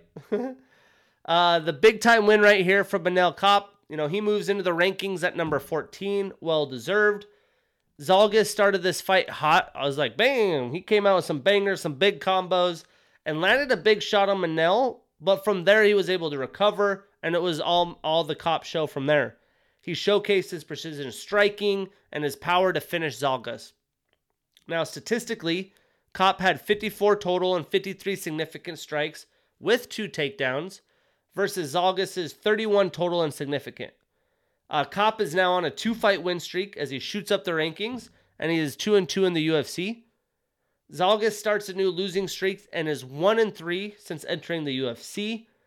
So next, I would put Kopp against someone in the rankings like David Dvorak or Amir Albazi, who just beat Zhalgas Zhumagulov. And for Zhalgas at 33, man, you're in desperation mode for wins. I could see him taking on Tyson Nam or Jeff Molina. Next fight, we had Dushko Todorovic with the first round TKO over Maki Pitolo. You know, Dushko found himself in good position early with the takedown. He was able to get Maki in this like poor man's crucifix. He was literally just willpowering him into these positions, and was able to put on a beating to Maki to end the round and get that TKO. Statistically, Dushko had 67 total and 30 significant strikes with the takedown. Maki had 13 total and significant strikes with the submission attempt. Kind of a bailout attempt on the bottom. Up next for Dushko, I'd love to see Misha Cirkunov. He just got that fight announced, so that probably won't happen. So maybe Jung Young Park. And for Maki, he's in his prime. You know, 4 losses are really not acceptable in the UFC. So I would assume he's on the brink of being cut if he doesn't win. If he is still in the UFC, I can imagine a fight against Gilbert Urbina from The Ultimate Fighter or Abu Izatar. But tough sledding for Maki. Good to see Dushko back in the win column. He's definitely a pretty big prospect within this division. And then the action man, Chris Curtis, back in action. Second round TKO over the very, very good prospect Brendan Allen. And this was a short notice matchup, right? He just fought in MSG. He beat the very, very good and skilled Phil Haas. And it shocked people. It shocked me 100%. But then he goes, it's like, damn, now he gets Brendan Allen. Like, there's no way, right? Well, then he goes and beats the hottest young prospect by TKO. What a story. What an amazing thing to watch. He has won 6 professional fights in this calendar year and has been even asked in his post-fight interview, when could he fight? I'll fight this weekend in Vegas 269. Like, that motherfucker's ready to fight. He's a vet. He's been everywhere. Tried to get into the UFC. He's there, and he's taking control of every moment. That's great as an experienced fighter. Brendan looked good to start this fight, though, and Chris made the fight kind of dirty, untypical fight that you would have. And as an experienced fighter, you should do that, right? Statistically, the action man had 64 total and 61 significant strikes with a knockdown. And Brandon Lendon, 44 total and 43 significant strikes with a submission attempt. Allen's 2-fight winning streak now comes to an end, and Chris is on a 7-fight winning streak. I'm not sure what's next for Chris, honestly, but if I were to guess, it would be Dricus Du Plessis, who just pulled out of a fight recently, or Krzysztof Jotko. For Brendan, I think obviously more experience is pivotal. I'd love to see him against Mahmoud Muradov. He just got booked against Misha Shirkinov. So put him up against Phil Haas. Let's put these bad boys together. And then we had the old boys. We had Clay Guida with another fucking win. A second-round submission over Leonardo Santos. And I hate that I picked him to lose when he won. But wow. That's all I can really say about the Carpenter, man. He submitted a 4th-degree black belt in BJJ. Holy shit, right? And this came after he got seriously fucked up and was so close to the fight being called. If I was an official, I would have called the fight. But I was telling my friend, I think the official was giving Guida his respect as he's been in some very dark waters before and bounced back. And that's exactly what he did. And I think Santos is a little gutted that it wasn't finished. And Clay rebounded like he always does. And he got the job done in round 2. And holy shit. I mean, what a performance. Statistically, Santos had 65 total and 41 significant strikes with a knockdown, compared to Guida's 50 total and 18 significant. He did have 2 takedowns and a submission attempt. Well, Guida now starts a new winning streak. He never seems to be tipped over to that edge of retirement at 39 years old. He's 2-1 in his last 3 fights. Santos has lost 2 in a row, and I'm not too sure where either fighter goes. Clay's 39, Santos is 41. Not everyone could be Glover Teixeira. But next up, if I had to pick, maybe Grant Dawson or Scott Holtzman for Guida. And for Santos, give him Jim Miller or Jeremy Stevens, some more vets that are left as well. And boy, did we see some power in this one. Jamal Hill with the first round knockout over Jimmy Crute. Holy shit, did we get to see the power that Hill possesses. It only took 4 shots for Hill to finish Crute. Crute is a great young prospect, much like Brendan Allen, and he has a very bright future. Everyone gets caught in fighting. I'm sure he'll rebound. But he has dropped 2 in a row, and he dropped his spot down to number 14. I could see him potentially next fighting Ian Cutelaba or Dustin Jacoby. But for Hill, he starts a new winning streak after the loss to Paul Craig. He moves up 2 spots to number 12. I'd love to see him against Johnny Walker. And if not, Nikita Krylov would make sense as well. And then these last 2 fucking fights. Boy, oh boy. In this fight, Rafael Fiziev with a 3rd round TK of Brad Riddell.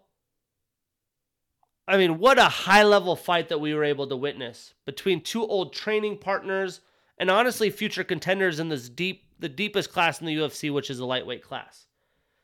Fiziev was ahead the whole fight, but But Riddell definitely had his moments, right? This wasn't a complete like ass whooping by any means, but I felt like Fiziev felt calm, cool, collected. Brad was kind of like, when you're training partners, you typically know, this is what I always say, you typically know who's a little bit of the better fighter.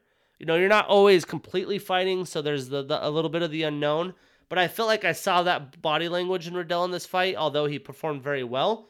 But Fiziev, man, this was the best performance I've seen of his career. I've seen him in his other fights. Yes, he's great. He's already been hyped up, but this was the one.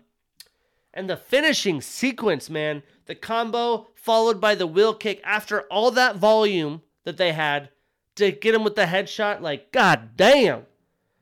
And Riddell was out while sleeping. He was like, and then collapsed. That shit was crazy.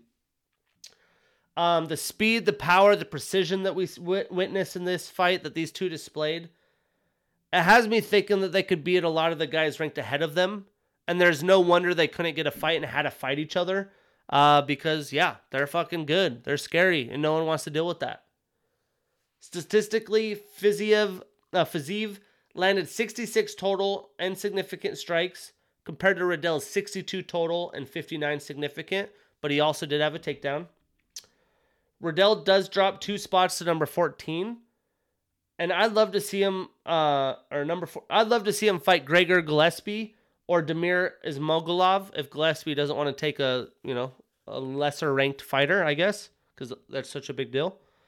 And Fiziev moves up 3 spots to number 11. How about him against Gillespie or Michael Chandler? That's what I'm talking about. You want to see some more smoke? Chandler will bring it.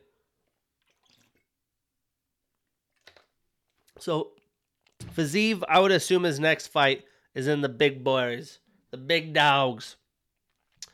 And then for the main event, like, god damn, Jose Aldo, you are the man. He's always been one of my favorite fighters.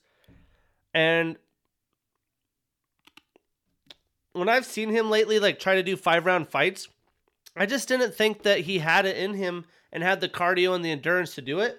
But boy, did he prove me wrong in this fight. Aldo with the unanimous decision over Rob Font. And again, much like Guida, I hate that I picked against him and he won. I'm like, fuck, I should just pick for him. But what an amazing fight this was. The pace and volume, much like the fight before this. For a 5-round fight, I did not think they could keep that up. At least Aldo. But Font came out with that high pace as expected, trying to tire and live into the late rounds like he usually does and tire Aldo out like he has been recently. Aldo was prepared, though. He was prepared. He stood his ground. He picked his spots. You could tell he was conserving energy at parts of the fight and had a brilliant finish to the latter half, the championship rounds. He's preparing for another championship run. It looks like he's getting himself there. And that's when he got the knockdowns. Now, Aldo is a legend. And the fact that he might go on another title run is fucking unbelievable. We got to enjoy it, right? We got to sit here. We got to enjoy it while we have it because he's going to be gone sooner than later. This man's been fighting for goddamn ever. The fact that he's only 35 years old, that shit blew my mind. I'm like, damn, this guy, he's been grinding. Statistically, Font landed 193 strikes and 149 of those significant. He also had a takedown. Compared to Aldo's 96 total and 86 significant, with 2 takedowns and a submission attempt. The resurgence of Aldo has really just fucking taken me by gasp as one of his biggest fans. But he's now on a 3-fight winning streak, and it's only going to get harder from here. He moves up to number 3, and he called out number 2, TJ Dillashaw. Right, we're waiting for the Aljo Peter Yan fight, so TJ's recovering. Makes sense, like the true number 1 contender. I honestly think TJ, with holding the title, shouldn't have to fight a bunch of fights to get back to the title. He showed out against Corey. I think he deserves it. But with the timing, it's just kind of off.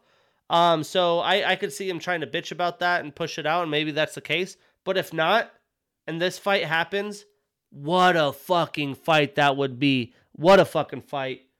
You can't go wrong. TJ versus Peter. TJ versus Aldo. Like, hey, sign me up. I don't know if TJ wants all that, but hey. So Font moves down to number 5. He's on his 4-fight winning streak comes to an end. I'd expect him to face Corey Sandhagen or Merab Dashvili. If not, But I think Corey Sandhagen would be next, and just like that. Lightweight, bantamweight, any of these top guys you put together, instant fucking fireworks, instant bangers. We got some fun fights coming up in 2022. But before 2022, we got UFC 269. The main card starts regular times. It's a pay-per-view. And the early prelims that have good fights start at 3:15 on ESPN2 and ESPN+. So I'm going to be in that arena early, baby. We're going to start in the early prelims. We got Randy, the Zohan Costa, 27 years old with a 6-2 record. He's taking on Tony Primetime Kelly, 34 years old with a 7-2 record. What a fight for the early prelims. Costa, young stud, trains out of Sanford MMA. He is one of the many young prospects in the bantamweight division. He does have a 3-inch reach advantage in this fight. He is fresh off a loss against a very good Adrian Yanez. That was a great fight after he had a 2-fight winning streak.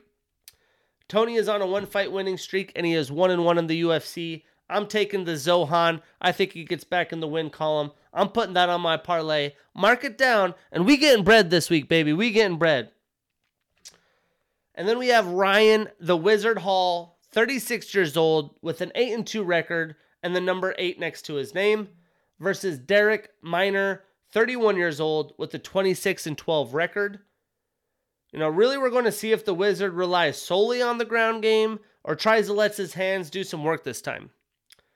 He is a 3rd-degree black belt in BJJ. He is a tough alum. He's a jiu-jitsu legend, right? He's won gold and bronze at ADCC. He is on a 1-fight losing streak, which was his first fight since July of 29 because of his injuries. Derek trains at a Glory MMA and is on a 1-fight losing streak. He is 2-2 in the UFC. He did fight in the Dana White Contender Series, but lost and had to take the hard way to the UFC. I believe we will see more from Hall's stand-up game here, and his ground game and crazy rolls for leg locks and those Oluvi rolls, whatever the fuck they're called. I think they're going to be too much for Derek, but I really hope we get to see more from his hands here to see if, okay, is this guy going to be a consistent competitive guy, or is he just a jiu-jitsu wizard? And how this is in the early prelims, this is disrespect to these boys, but it's going to be a fight. In the flyweight division, we have Alex Perez, 29 years old with a 24-6 record, and the number 4 next to his name, taking on Matt Danger Schnell, 31 years old, with the 15-6 record, and the number 9 next to his name. I can't believe this is on the early prelims. This is going to be a big-time, fast-paced fight, and I'm all for it. Schnell trains out of the American Kickboxing Academy. He is a purple belt in BJJ and a black belt in karate. He's a tough alum and is on a 1-fight losing streak, although he fought Bonatorin at bantamweight since Bonatorin missed weight. And he does have a 4.5 reach advantage in this fight. Perez has a boxing, wrestling, and BJJ background. He is 6-2 in the UFC since his Dana White Contender Series victory. His last fight was over a year ago when he lost to Davison Figueiredo, who actually had the title at that time. That's how long it's been. But these guys have had the fight pushed 3 times. They were supposed to fight before, so it's definitely long overdue. I'm taking the big Vegas dog here, though. I'm taking Matt Schnell to get the job done. We'll see about this on the parlay. Same with the Ryan Hall fight. We'll see what happens. I probably won't put him. But I am taking Matt Schnell confidently. We got a woman's fight in the early prelims of 2 young stud prospects as well. We got Miranda Fear the Maverick, 24 years old with an 11-3 record and the number 13 next to her name, taking on Erin Cold-Blooded Blanchfield, 22 years old with a 7-1 record. The women's flyweight division has a lot of young prospects, and this fight is going to showcase that talent for sure. Miranda has a brown belt in BJJ. She's previously come from Invicta. She is 2-1 in the USC and coming off a loss. 5 of her 9 wins are via submission. Meanwhile, Erin, at 22, a black belt in BJJ. She's also come from Invicta, and this is her second UFC fight. She is on a 4-fight winning streak. But this is a big-time matchup. I'm going to have to go with the experience. It's hard for me to want to pick a 22-year-old fighter. She does look good. She does got the skills, but Miranda's no joke as well. She could have debatably won her last fight. So I'm going to take Miranda Maverick Again, parlay, to be determined. I always post them on Twitter at Podcast Buckets if you want to know. But that's definitely a close fight. I don't know enough about Blanchfield. She's definitely legit for them to be giving her this fight. But I am very impressed with Miranda Maverick. And then we have Andre Sergipano Muniz, the 31-year-old fighter with a 21-4 record and the number 15 next to his name, taking on Eric Yaboy Anders, 34 years old with a 14-5 record. Muniz is a southpaw fighter. He's on a 7-fight winning streak. He's 3-0 in the UFC since his Dana White Contender Series victory. He does have a 3-inch reach advantage, and 14 of his 21 wins are via submission. Eric has a background in kickboxing and BJJ. He does have a brown belt in BJJ, and he trains out of Fight Ready MMA. He has a football background. He played for Bama, right? The go-to schools. He started 14 games his senior year, which resulted in a championship against Texas. He then went on to play with the Browns for some time, the CFL and AFL, all before his MMA career. He did then go to Bellator. He is 6-5 in the UFC and is on a 1-fight winning streak. 8 of his 14 wins are via knockout. I believe Muniz is the better all-around fighter, especially if they're on the ground. But Anders obviously has some serious power. But I'm going to take Muniz. I'm going to put him on my parlay. Mark it down. Let's get that bread. And that's all the early prelims. Crazy. Now we got the prelims. And it's starting off with a bang. We got Augusto Sakai, 30 years old, with a 15-3-1 record and the number 11 next to his name, taking on Tai Bam Bam Tuivasa, 28 years old with a 13-3 record. This one will get the crowd going in T-Mobile. I'll tell you what, if there's crowd early, you got to come and watch this shit. This one won't last 3 rounds.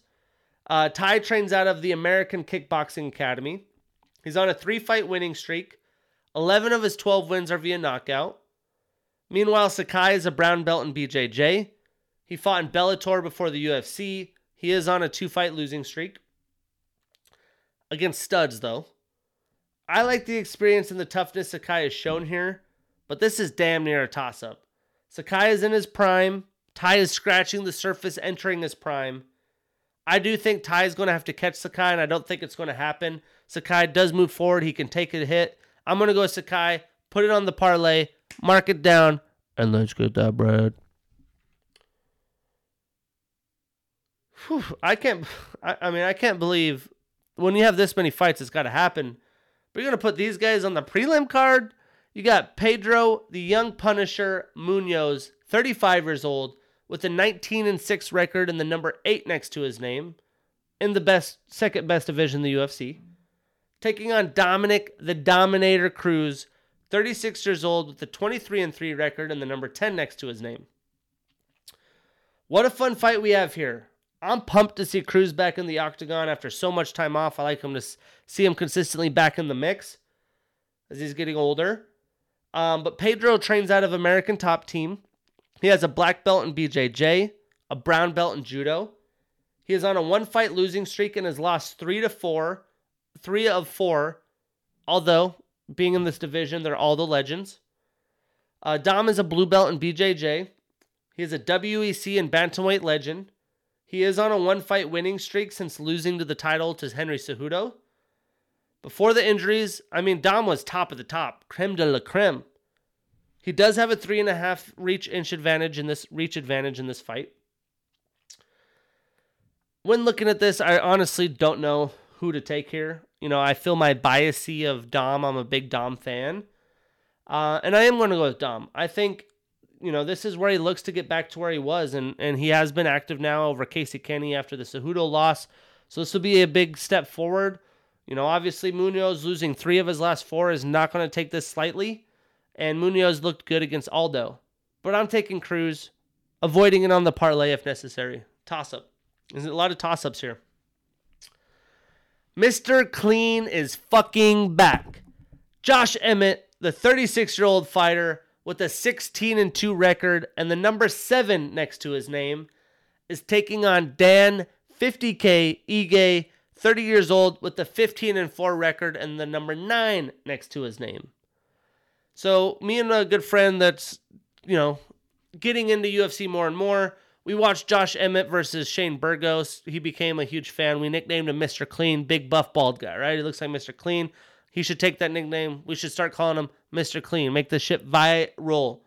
But anyways, he's back, and I am so excited that I get to see him in action. It's a guaranteed banger, and he's taking on a guy whose nickname is 50 fucking K because all he does is get bonuses. Holy shit, I think this is a fight of the night contender. It's in the fucking prelims. The prelims. This is in the prelims. This is so crazy. Emmett hasn't fought since June of 2020, where he shredded everything in his knee. ACL, MCL, PCL, LCL, TCL, ZZL. I don't know. His shit was fucked, though. He trains out of Team Alpha Male. He's a purple belt in BJJ. He does have an NAIA wrestling background, and he has a 3-fight winning streak. He hasn't fought since June of 2020, so it's, been a while. Well, Mr. Clean ain't no joke. Ige, love him as well. Trains out of Extreme Couture MMA. He has a black belt in BJJ and a brown belt in Judo.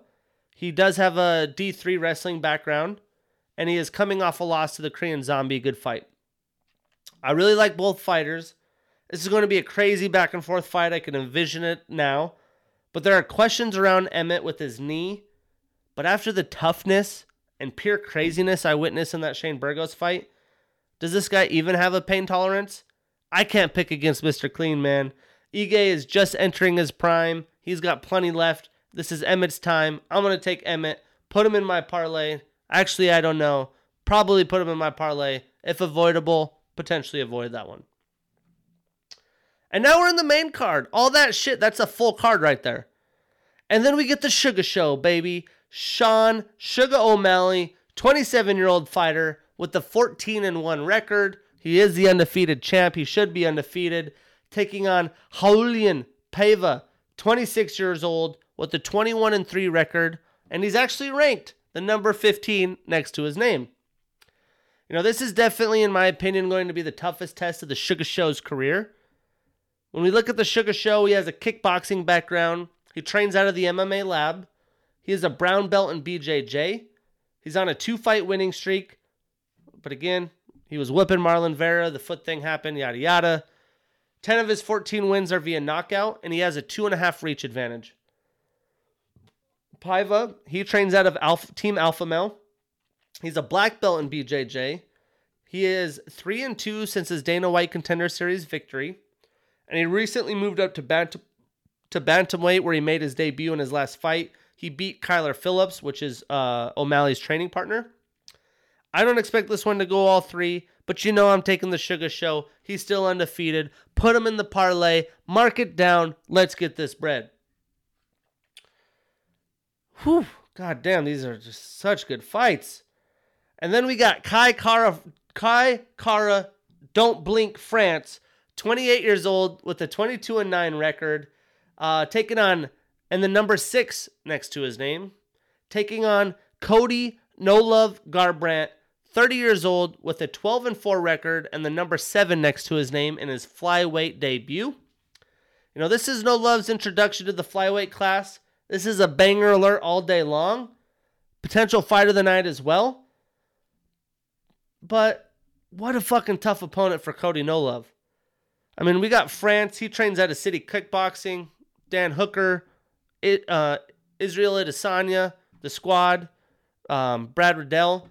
He has a blue belt in BJJ. He's on a 1-fight winning streak. He's 5-2 in the UFC, and he has a 3.5-inch reach advantage. Cody, he's had some history. He was the one to dethrone the almighty Dominic Cruz at bantamweight at the time. He looked unstoppable. His chin kind of went away. He was dropping down to flyweight, had COVID, stayed in bantamweight, now going to flyweight. He trains out of Team Alpha Male. He does have D2 wrestling background. 10 of his 12 wins are via knockout, and he is on a 1-fight losing streak. For me, I do believe Cody's chin is gone, but he proved me wrong in lasting in the Font fight, which Font has some serious power. I am really interested to see what he does in the flyweight division, as he has more power than the others in that class, in my opinion. But he got the wrong opponent, man. Your first flyweight, you get Kai Kara France. It's a tough son of a bitch. And he isn't even in his prime yet. I'm going to take Kai Kara France. Parlay-wise, to be determined. That's a toss-up as well.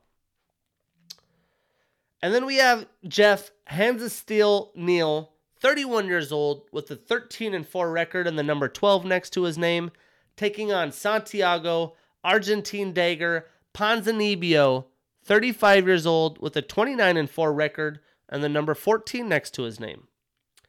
You know, this was one of the later adds to the card, and I was so fucking pumped when it was, because it's going to be a great display. Jeff has a blue belt in BJJ. He's 5-2 since his Dana White Contender Series victory. Meanwhile, Santiago, he trains out of American Top Team. He is a black belt in BJJ. He is a tough Brazil alum as well. And he's on a one-fight winning streak. I expect Santiago to be the more well-rounded and stronger fighter in this fight. I think 3 rounds does him justice. I'm taking Santiago. I am putting him on my parlay. Mark it down, and let's get this bread. And then we have the 2 champs. We got the GOAT, the Lioness, Amanda Nunes, 33 years old, with a 21-4 records. Yeah, she's the champ. She's taking on Juliana, the Venezuelan Vixen Pena, 32 years old, with 11-4 record, and the number 3 next to her name. It's funny, I was watching the embeddeds. Love watching the embeddeds for the pay-per-views. And you just see the sassiness of Juliana Pena. She's Venezuelan. It totally makes sense. My ex-girlfriend's nickname was the Venezuelan Viper. So we got the Venezuelan Vixen. I could see the sassiness. It brought back flashbacks. She could be spicy, but this ain't going to be that spicy of a fight, to be honest. I think Pena is getting this fight because there's not a lot of options. Nunes is the GOAT, if you didn't know. She trains out of ATT. She has a black belt in BJJ, a brown belt in Judo. She's, fought in Strikeforce. She's fought in Invicta. She's on a 12-fight winning streak, and 13 of her 21 wins are via knockout. Pena has a kickboxing and BJJ background. She has a purple belt in BJJ. She is a tough alum, and she's on a 1-fight winning streak. And not to talk shit about Pena like she's not worthy, but just Nunes, I'm on a new level. This isn't going to be much of a fight unless the motherhood has made Nunes unfocused, but I don't expect that to be the case. Put Nunes on your parlay. Maybe don't because the odds are so bad, but confidence, put her on, mark it down. We get in that bread. And then the main event of the evening. Whew. We got Charles do Bronx Oliveira, 32 years old with a 31-8 record, and he is the champ, the well-deserved champ, taking on Dustin the Diamond Poirier, 32 years old with a 28-6 record and the number 1 next to his name. Holy shit, is this going to be a fun one. We will really see what Charles can do on his feet and how much that's improved with the kicks and the boxing that Dustin's going to bring. And this is a unique thing where we're literally seeing 2 fighters in their prime for the ship. I saw this earlier. Historic title clash. Oliveira and Dustin Poirier combine for title fight records at UFC 269. They have 54 combined fights, 39 wins, 30 finishes, and 29 bonuses. Boy, oh boy, is that going to be fun. I can't wait. Technically Dustin got rid of the title to go fight Conor. So Oliveira got it at the interim with why am I blanking on his name? Michael Chandler. So I've always seen Dustin as the kind of the champ. Like, I feel like he's the champ. Charles is trying to earn it. But Charles is a 3rd-degree black belt in BJJ. He's on a 9-fight winning streak. And 19 of his 31 wins are via submission. Dustin, as you should know, trains out of American Top Team. He's a black belt in BJJ. He's on a 3-fight winning streak. And 14 of his 28 wins are via knockout. Now, both of these fighters have had their ups and their downs. They are true vets with experience. But I think Dustin is better everywhere but in the jiu-jitsu department. So as long as he doesn't find himself on the mat playing and testing Do Bronx, which I have no idea why he would do that, I do have him winning this fight. I'm going to take Dustin. I'm putting him on my parlay, and I'm going to Vegas, and we winning money. We winning money. But what we have after that, I'll be trying to record the pod next week after Vegas. I'm in Vegas Wednesday through Sunday, so wish me luck. But we got another Fight Night Apex card before the week off for Christmas and New Year's. And this one's headline, Derek Lewis and Kyle Dacus. UFC 269, baby. Vegas. Flying to Vegas in the morning. I haven't even packed. It's almost 10 p.m. I'm getting all this shit done. I got so much going on. But we're going to talk NBA. So, tough news for the Miami Heat. Bam Adebayo out 4 to 6 weeks. Hopefully more so the 4 weeks than the 6. Tough news for Portland. CJ McCollum has a collapsed lung. Like, what? Like, did that just happen? Did they, do an x-ray and notice? Like, yeah, it sounds serious. Definitely sets up the team for rebuild mode, in my opinion. Same with this team. The Pacers, TJ McConnell out for the year after torn ligaments in his hand. Sheesh. Well, the Heat and Bulls, they lose second-round picks next year for tampering with the Kyle Lowry move and the DeMar DeRozan move. So that's no bueno. And how about Memphis? They beat Oklahoma City by 73 points. 73. Some teams score 73 points in a game. Like, come on, man. Come on, man. And I wanted to bring this up. It was an ESPN article I read because we are in a unique time where I do think we are going to get a lot of teams that are resetting. So it's a good time to bring it up. So this is 5 big trades that could shake up the NBA playoff picture. The Warriors add another star. Golden State receives Domantas Sabonis. They give the Pacers Wiseman, Kuminga, and Moody. Who says no to that? Who says no to that? Klay Thompson, Steph, Sabonis. Oh my God. Don't have to wait for Wiseman's development. Kuminga or Moody, who probably won't make a starting 5. But that's a great rebuild for the Pacers. That makes so much sense. Props to you, Mr. It's just NBA insiders, a bunch of people. That's a trade, though. That makes so much sense to me.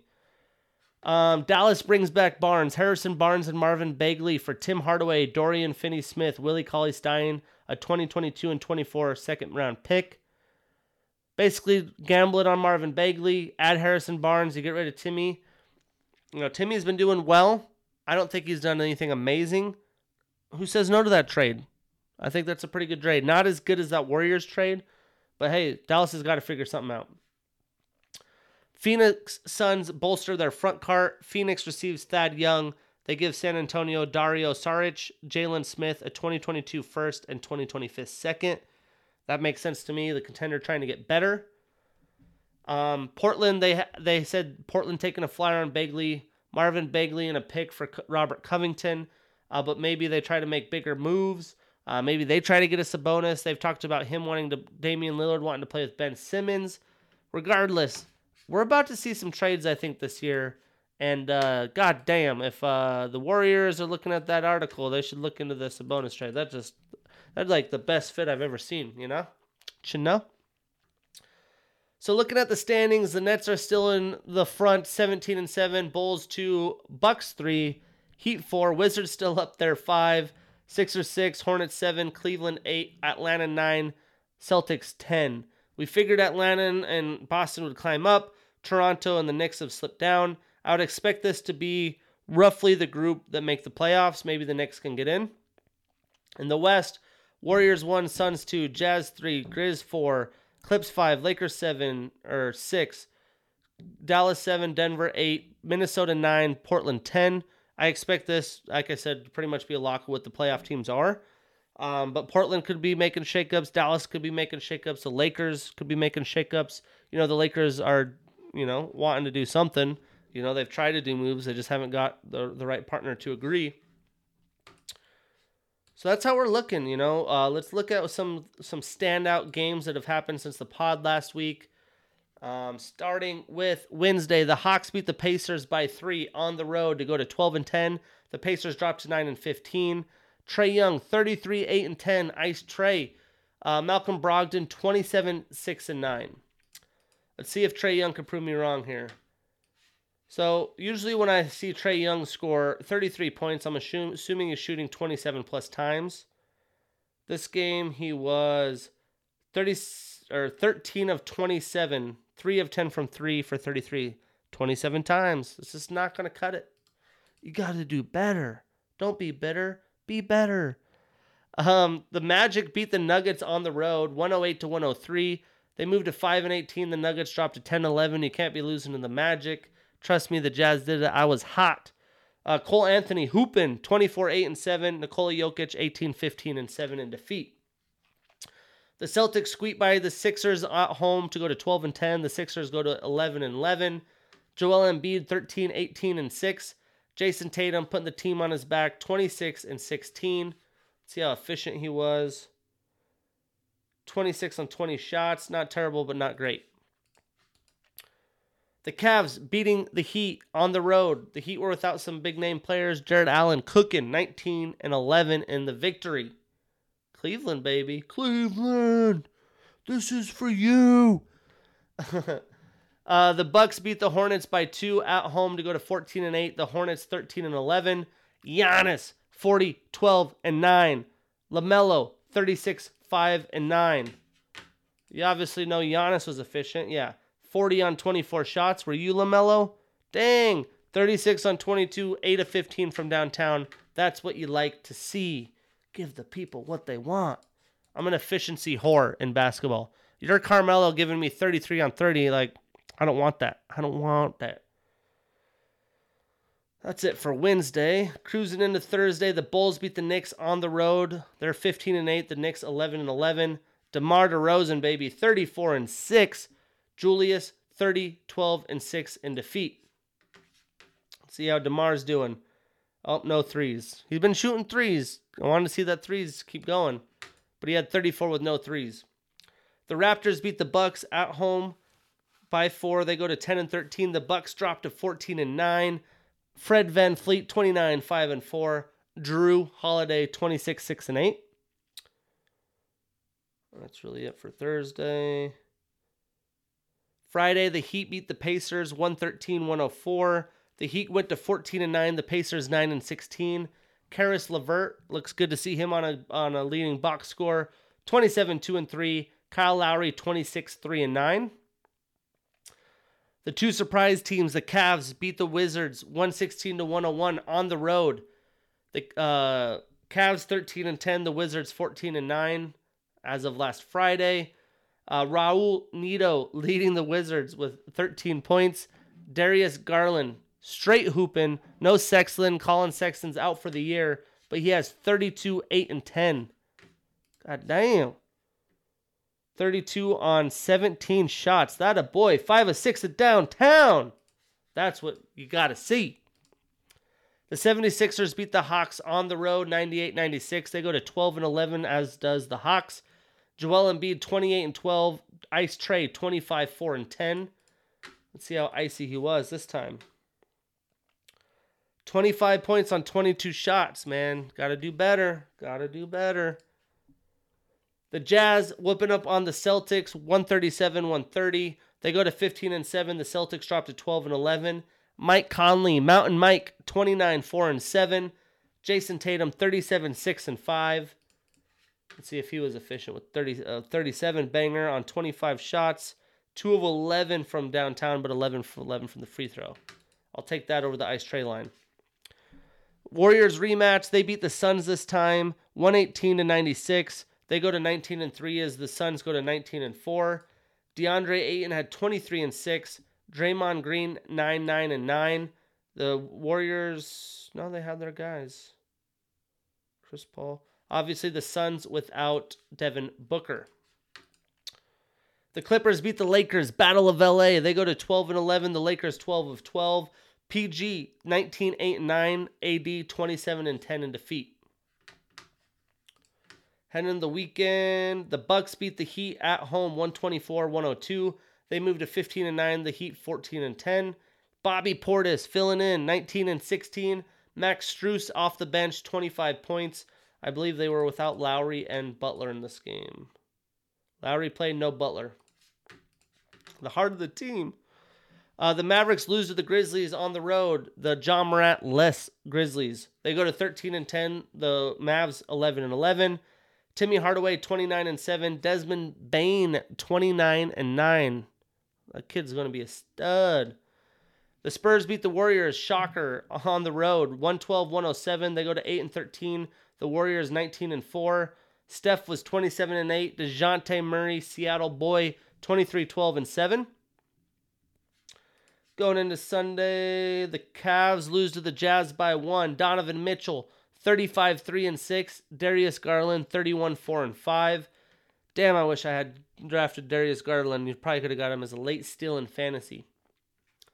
The Hornets beat the Hawks on the road as they go to a 14-11. The Hawks an even 12-12. 130-127. John Collins, 31-7. Miles Bridges, I'll up you, 32-4-4. Heading into the week on Monday, the 76ers avenge the Hornets on the road, 127-124 in OT. They go to 13-11. The Hornets 14-12. Joel 43-15-7. That a boy, big boy. And Kelly Oubre Jr. of all people, 35-5. He must have been just shooting threes, yeah. Kelly Oubre 35, 6-13 from 3. 35 on 24. That's a better than those Trae Young stat lines. The Grizzlies beat the Heat on the road again, 105-90. They go to 14-10. The Heat to 14-11. Kyle Lowry 17-4-8. Steven Adams 17-16. I forget he's there sometimes. I should have kept Valanciunas. The Bulls beat the Nuggets at home, 109-97. They go to 17-8. The Nuggets 11-12. Nikola Jokic 17-12-15. Little triple double. Zach LaVine 32 points, 8 assists. See how efficient his 32 was. 32 on 23, 3-9 from 3. That's aight. The Suns revenge against the Spurs, 108-104. Well, I guess that was the Warriors, but they beat the Spurs at home. Spurs 8-14. The Suns 20-4. CP3 21-3-12. DeJounte still leading the team, 17 points, 6 rebounds, and 14 dimes. Sheesh. He's just a dying boy. The Nets beat the Mavericks 102-99. Wait, today's Tuesday. This is tonight, right? 7th. Yep. Sheesh. I'm in a time warp. On the road, they go to 17-7. The Mavericks drop to 11-12. Luka 28-6-9. James Harden 23-9-12. The Knicks beat the Spurs and the Lakers beat the Celtics 117-102 tonight. Jason Tatum with 34-8-3. LeBron 34-5. See whose was more efficient. Tatum 34 on 22. He's been doing good. LeBron 30 on 19. That's how you do it. That's how you do it. Shit, man. Shit gets real after Christmas in the NBA. We getting there. We might Jazz to iron some out. In college basketball, Purdue is number 1 in the AP poll for the first time in school history. Let's give them some golf claps. Now, for real, Purdue looks legit. I think they are deserving. When I look at the rankings, some overrated, underrateds, I'd have to say Texas. We've been calling them out. 7, you're overrated. Houston. Are they still in the top 25? I need to erase them. They're not even in the top 25. Nope. Yep. 14. We're going to call them overrated. Arkansas. Again, Arkansas basketball. Come on, man. They're at 12. I want to say they're overrated. Baylor. 2. They're top 10, but not 2. That's overrated status. Bama and Florida. Sorry, you're overrated. Bama at 9. Florida at 20. Yeah, that's not going to cut it.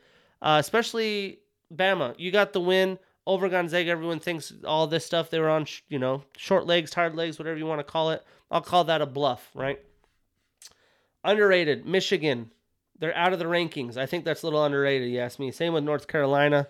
But other than that, not a lot of underrateds in the college basketball world. What the hell's been going on in hoops, though? Well, last Wednesday, we had BYU lose to Utah Valley. Like, bruh, Utah Valley, they were ranked 12 at the time. They lost to overtime. Got outscored 10-17 in overtime. Let's give someone a shout out to Utah Valley. Utah Valley was led by Fardas Amik. 24 points, 22 rebounds. God damn. Is this a big boy? 6'11 from Vancouver, BC. That a boy, Fardas. BYU cannot handle Fardas. Florida gets upended by Oklahoma. They were ranked 14th at the time. Tanner Groves, 20 points, 8 rebounds. Memphis gets upset by Georgia. Lots of upsets that day. Cario Oquendo, 24 points in defeat. North Carolina trounces Michigan by 20. Caleb Love, 22 points, 4 rebounds, 4 assists. They were 24 at the time.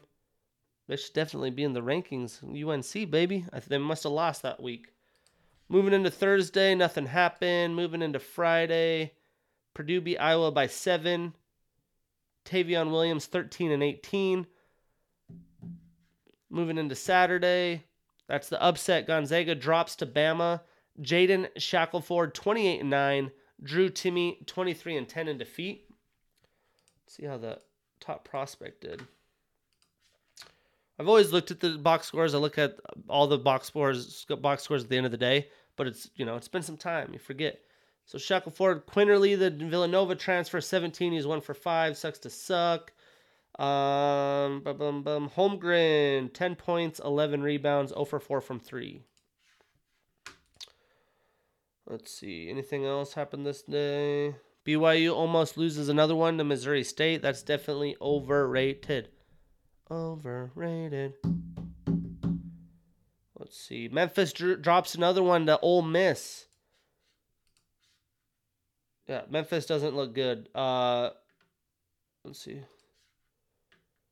Jarkel Joyner leads Ole Miss with 20 points and 8 rebounds in the upset victory.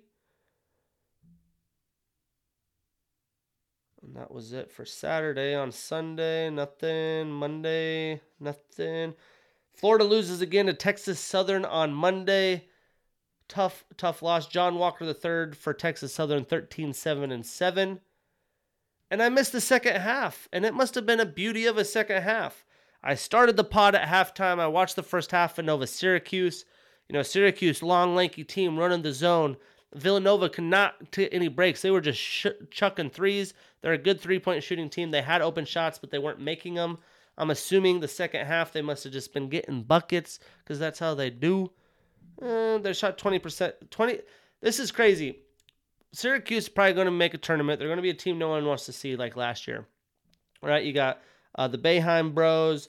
In this game, Jimmy Boeheim had 21 points. Buddy only had 6. But 26% from a team like that, and they still won by 14. Like, all right. Jalen Samuels, my guy, 13 and 9. Decent game. Justin Moore really leading the team, 18 and 6. Gillespie with 14, and Daniels with 11 off the bench. Daniels is a key player. It was good to see Cosby Roundtree getting some minutes for Nova. Kansas win as expected. Kentucky won as expected. Arkansas won as expected. Oh, yeah, earlier, before Villanova, why the game was so late, Tennessee and Texas Tech goes into overtime. Tennessee went on like a 10-minute of no scoring run.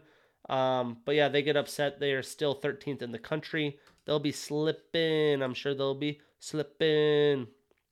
Let's see quickly if we have any big matchups. Texas, Seton Hall on Thursday. I wouldn't be surprised if Seton Hall wins that game.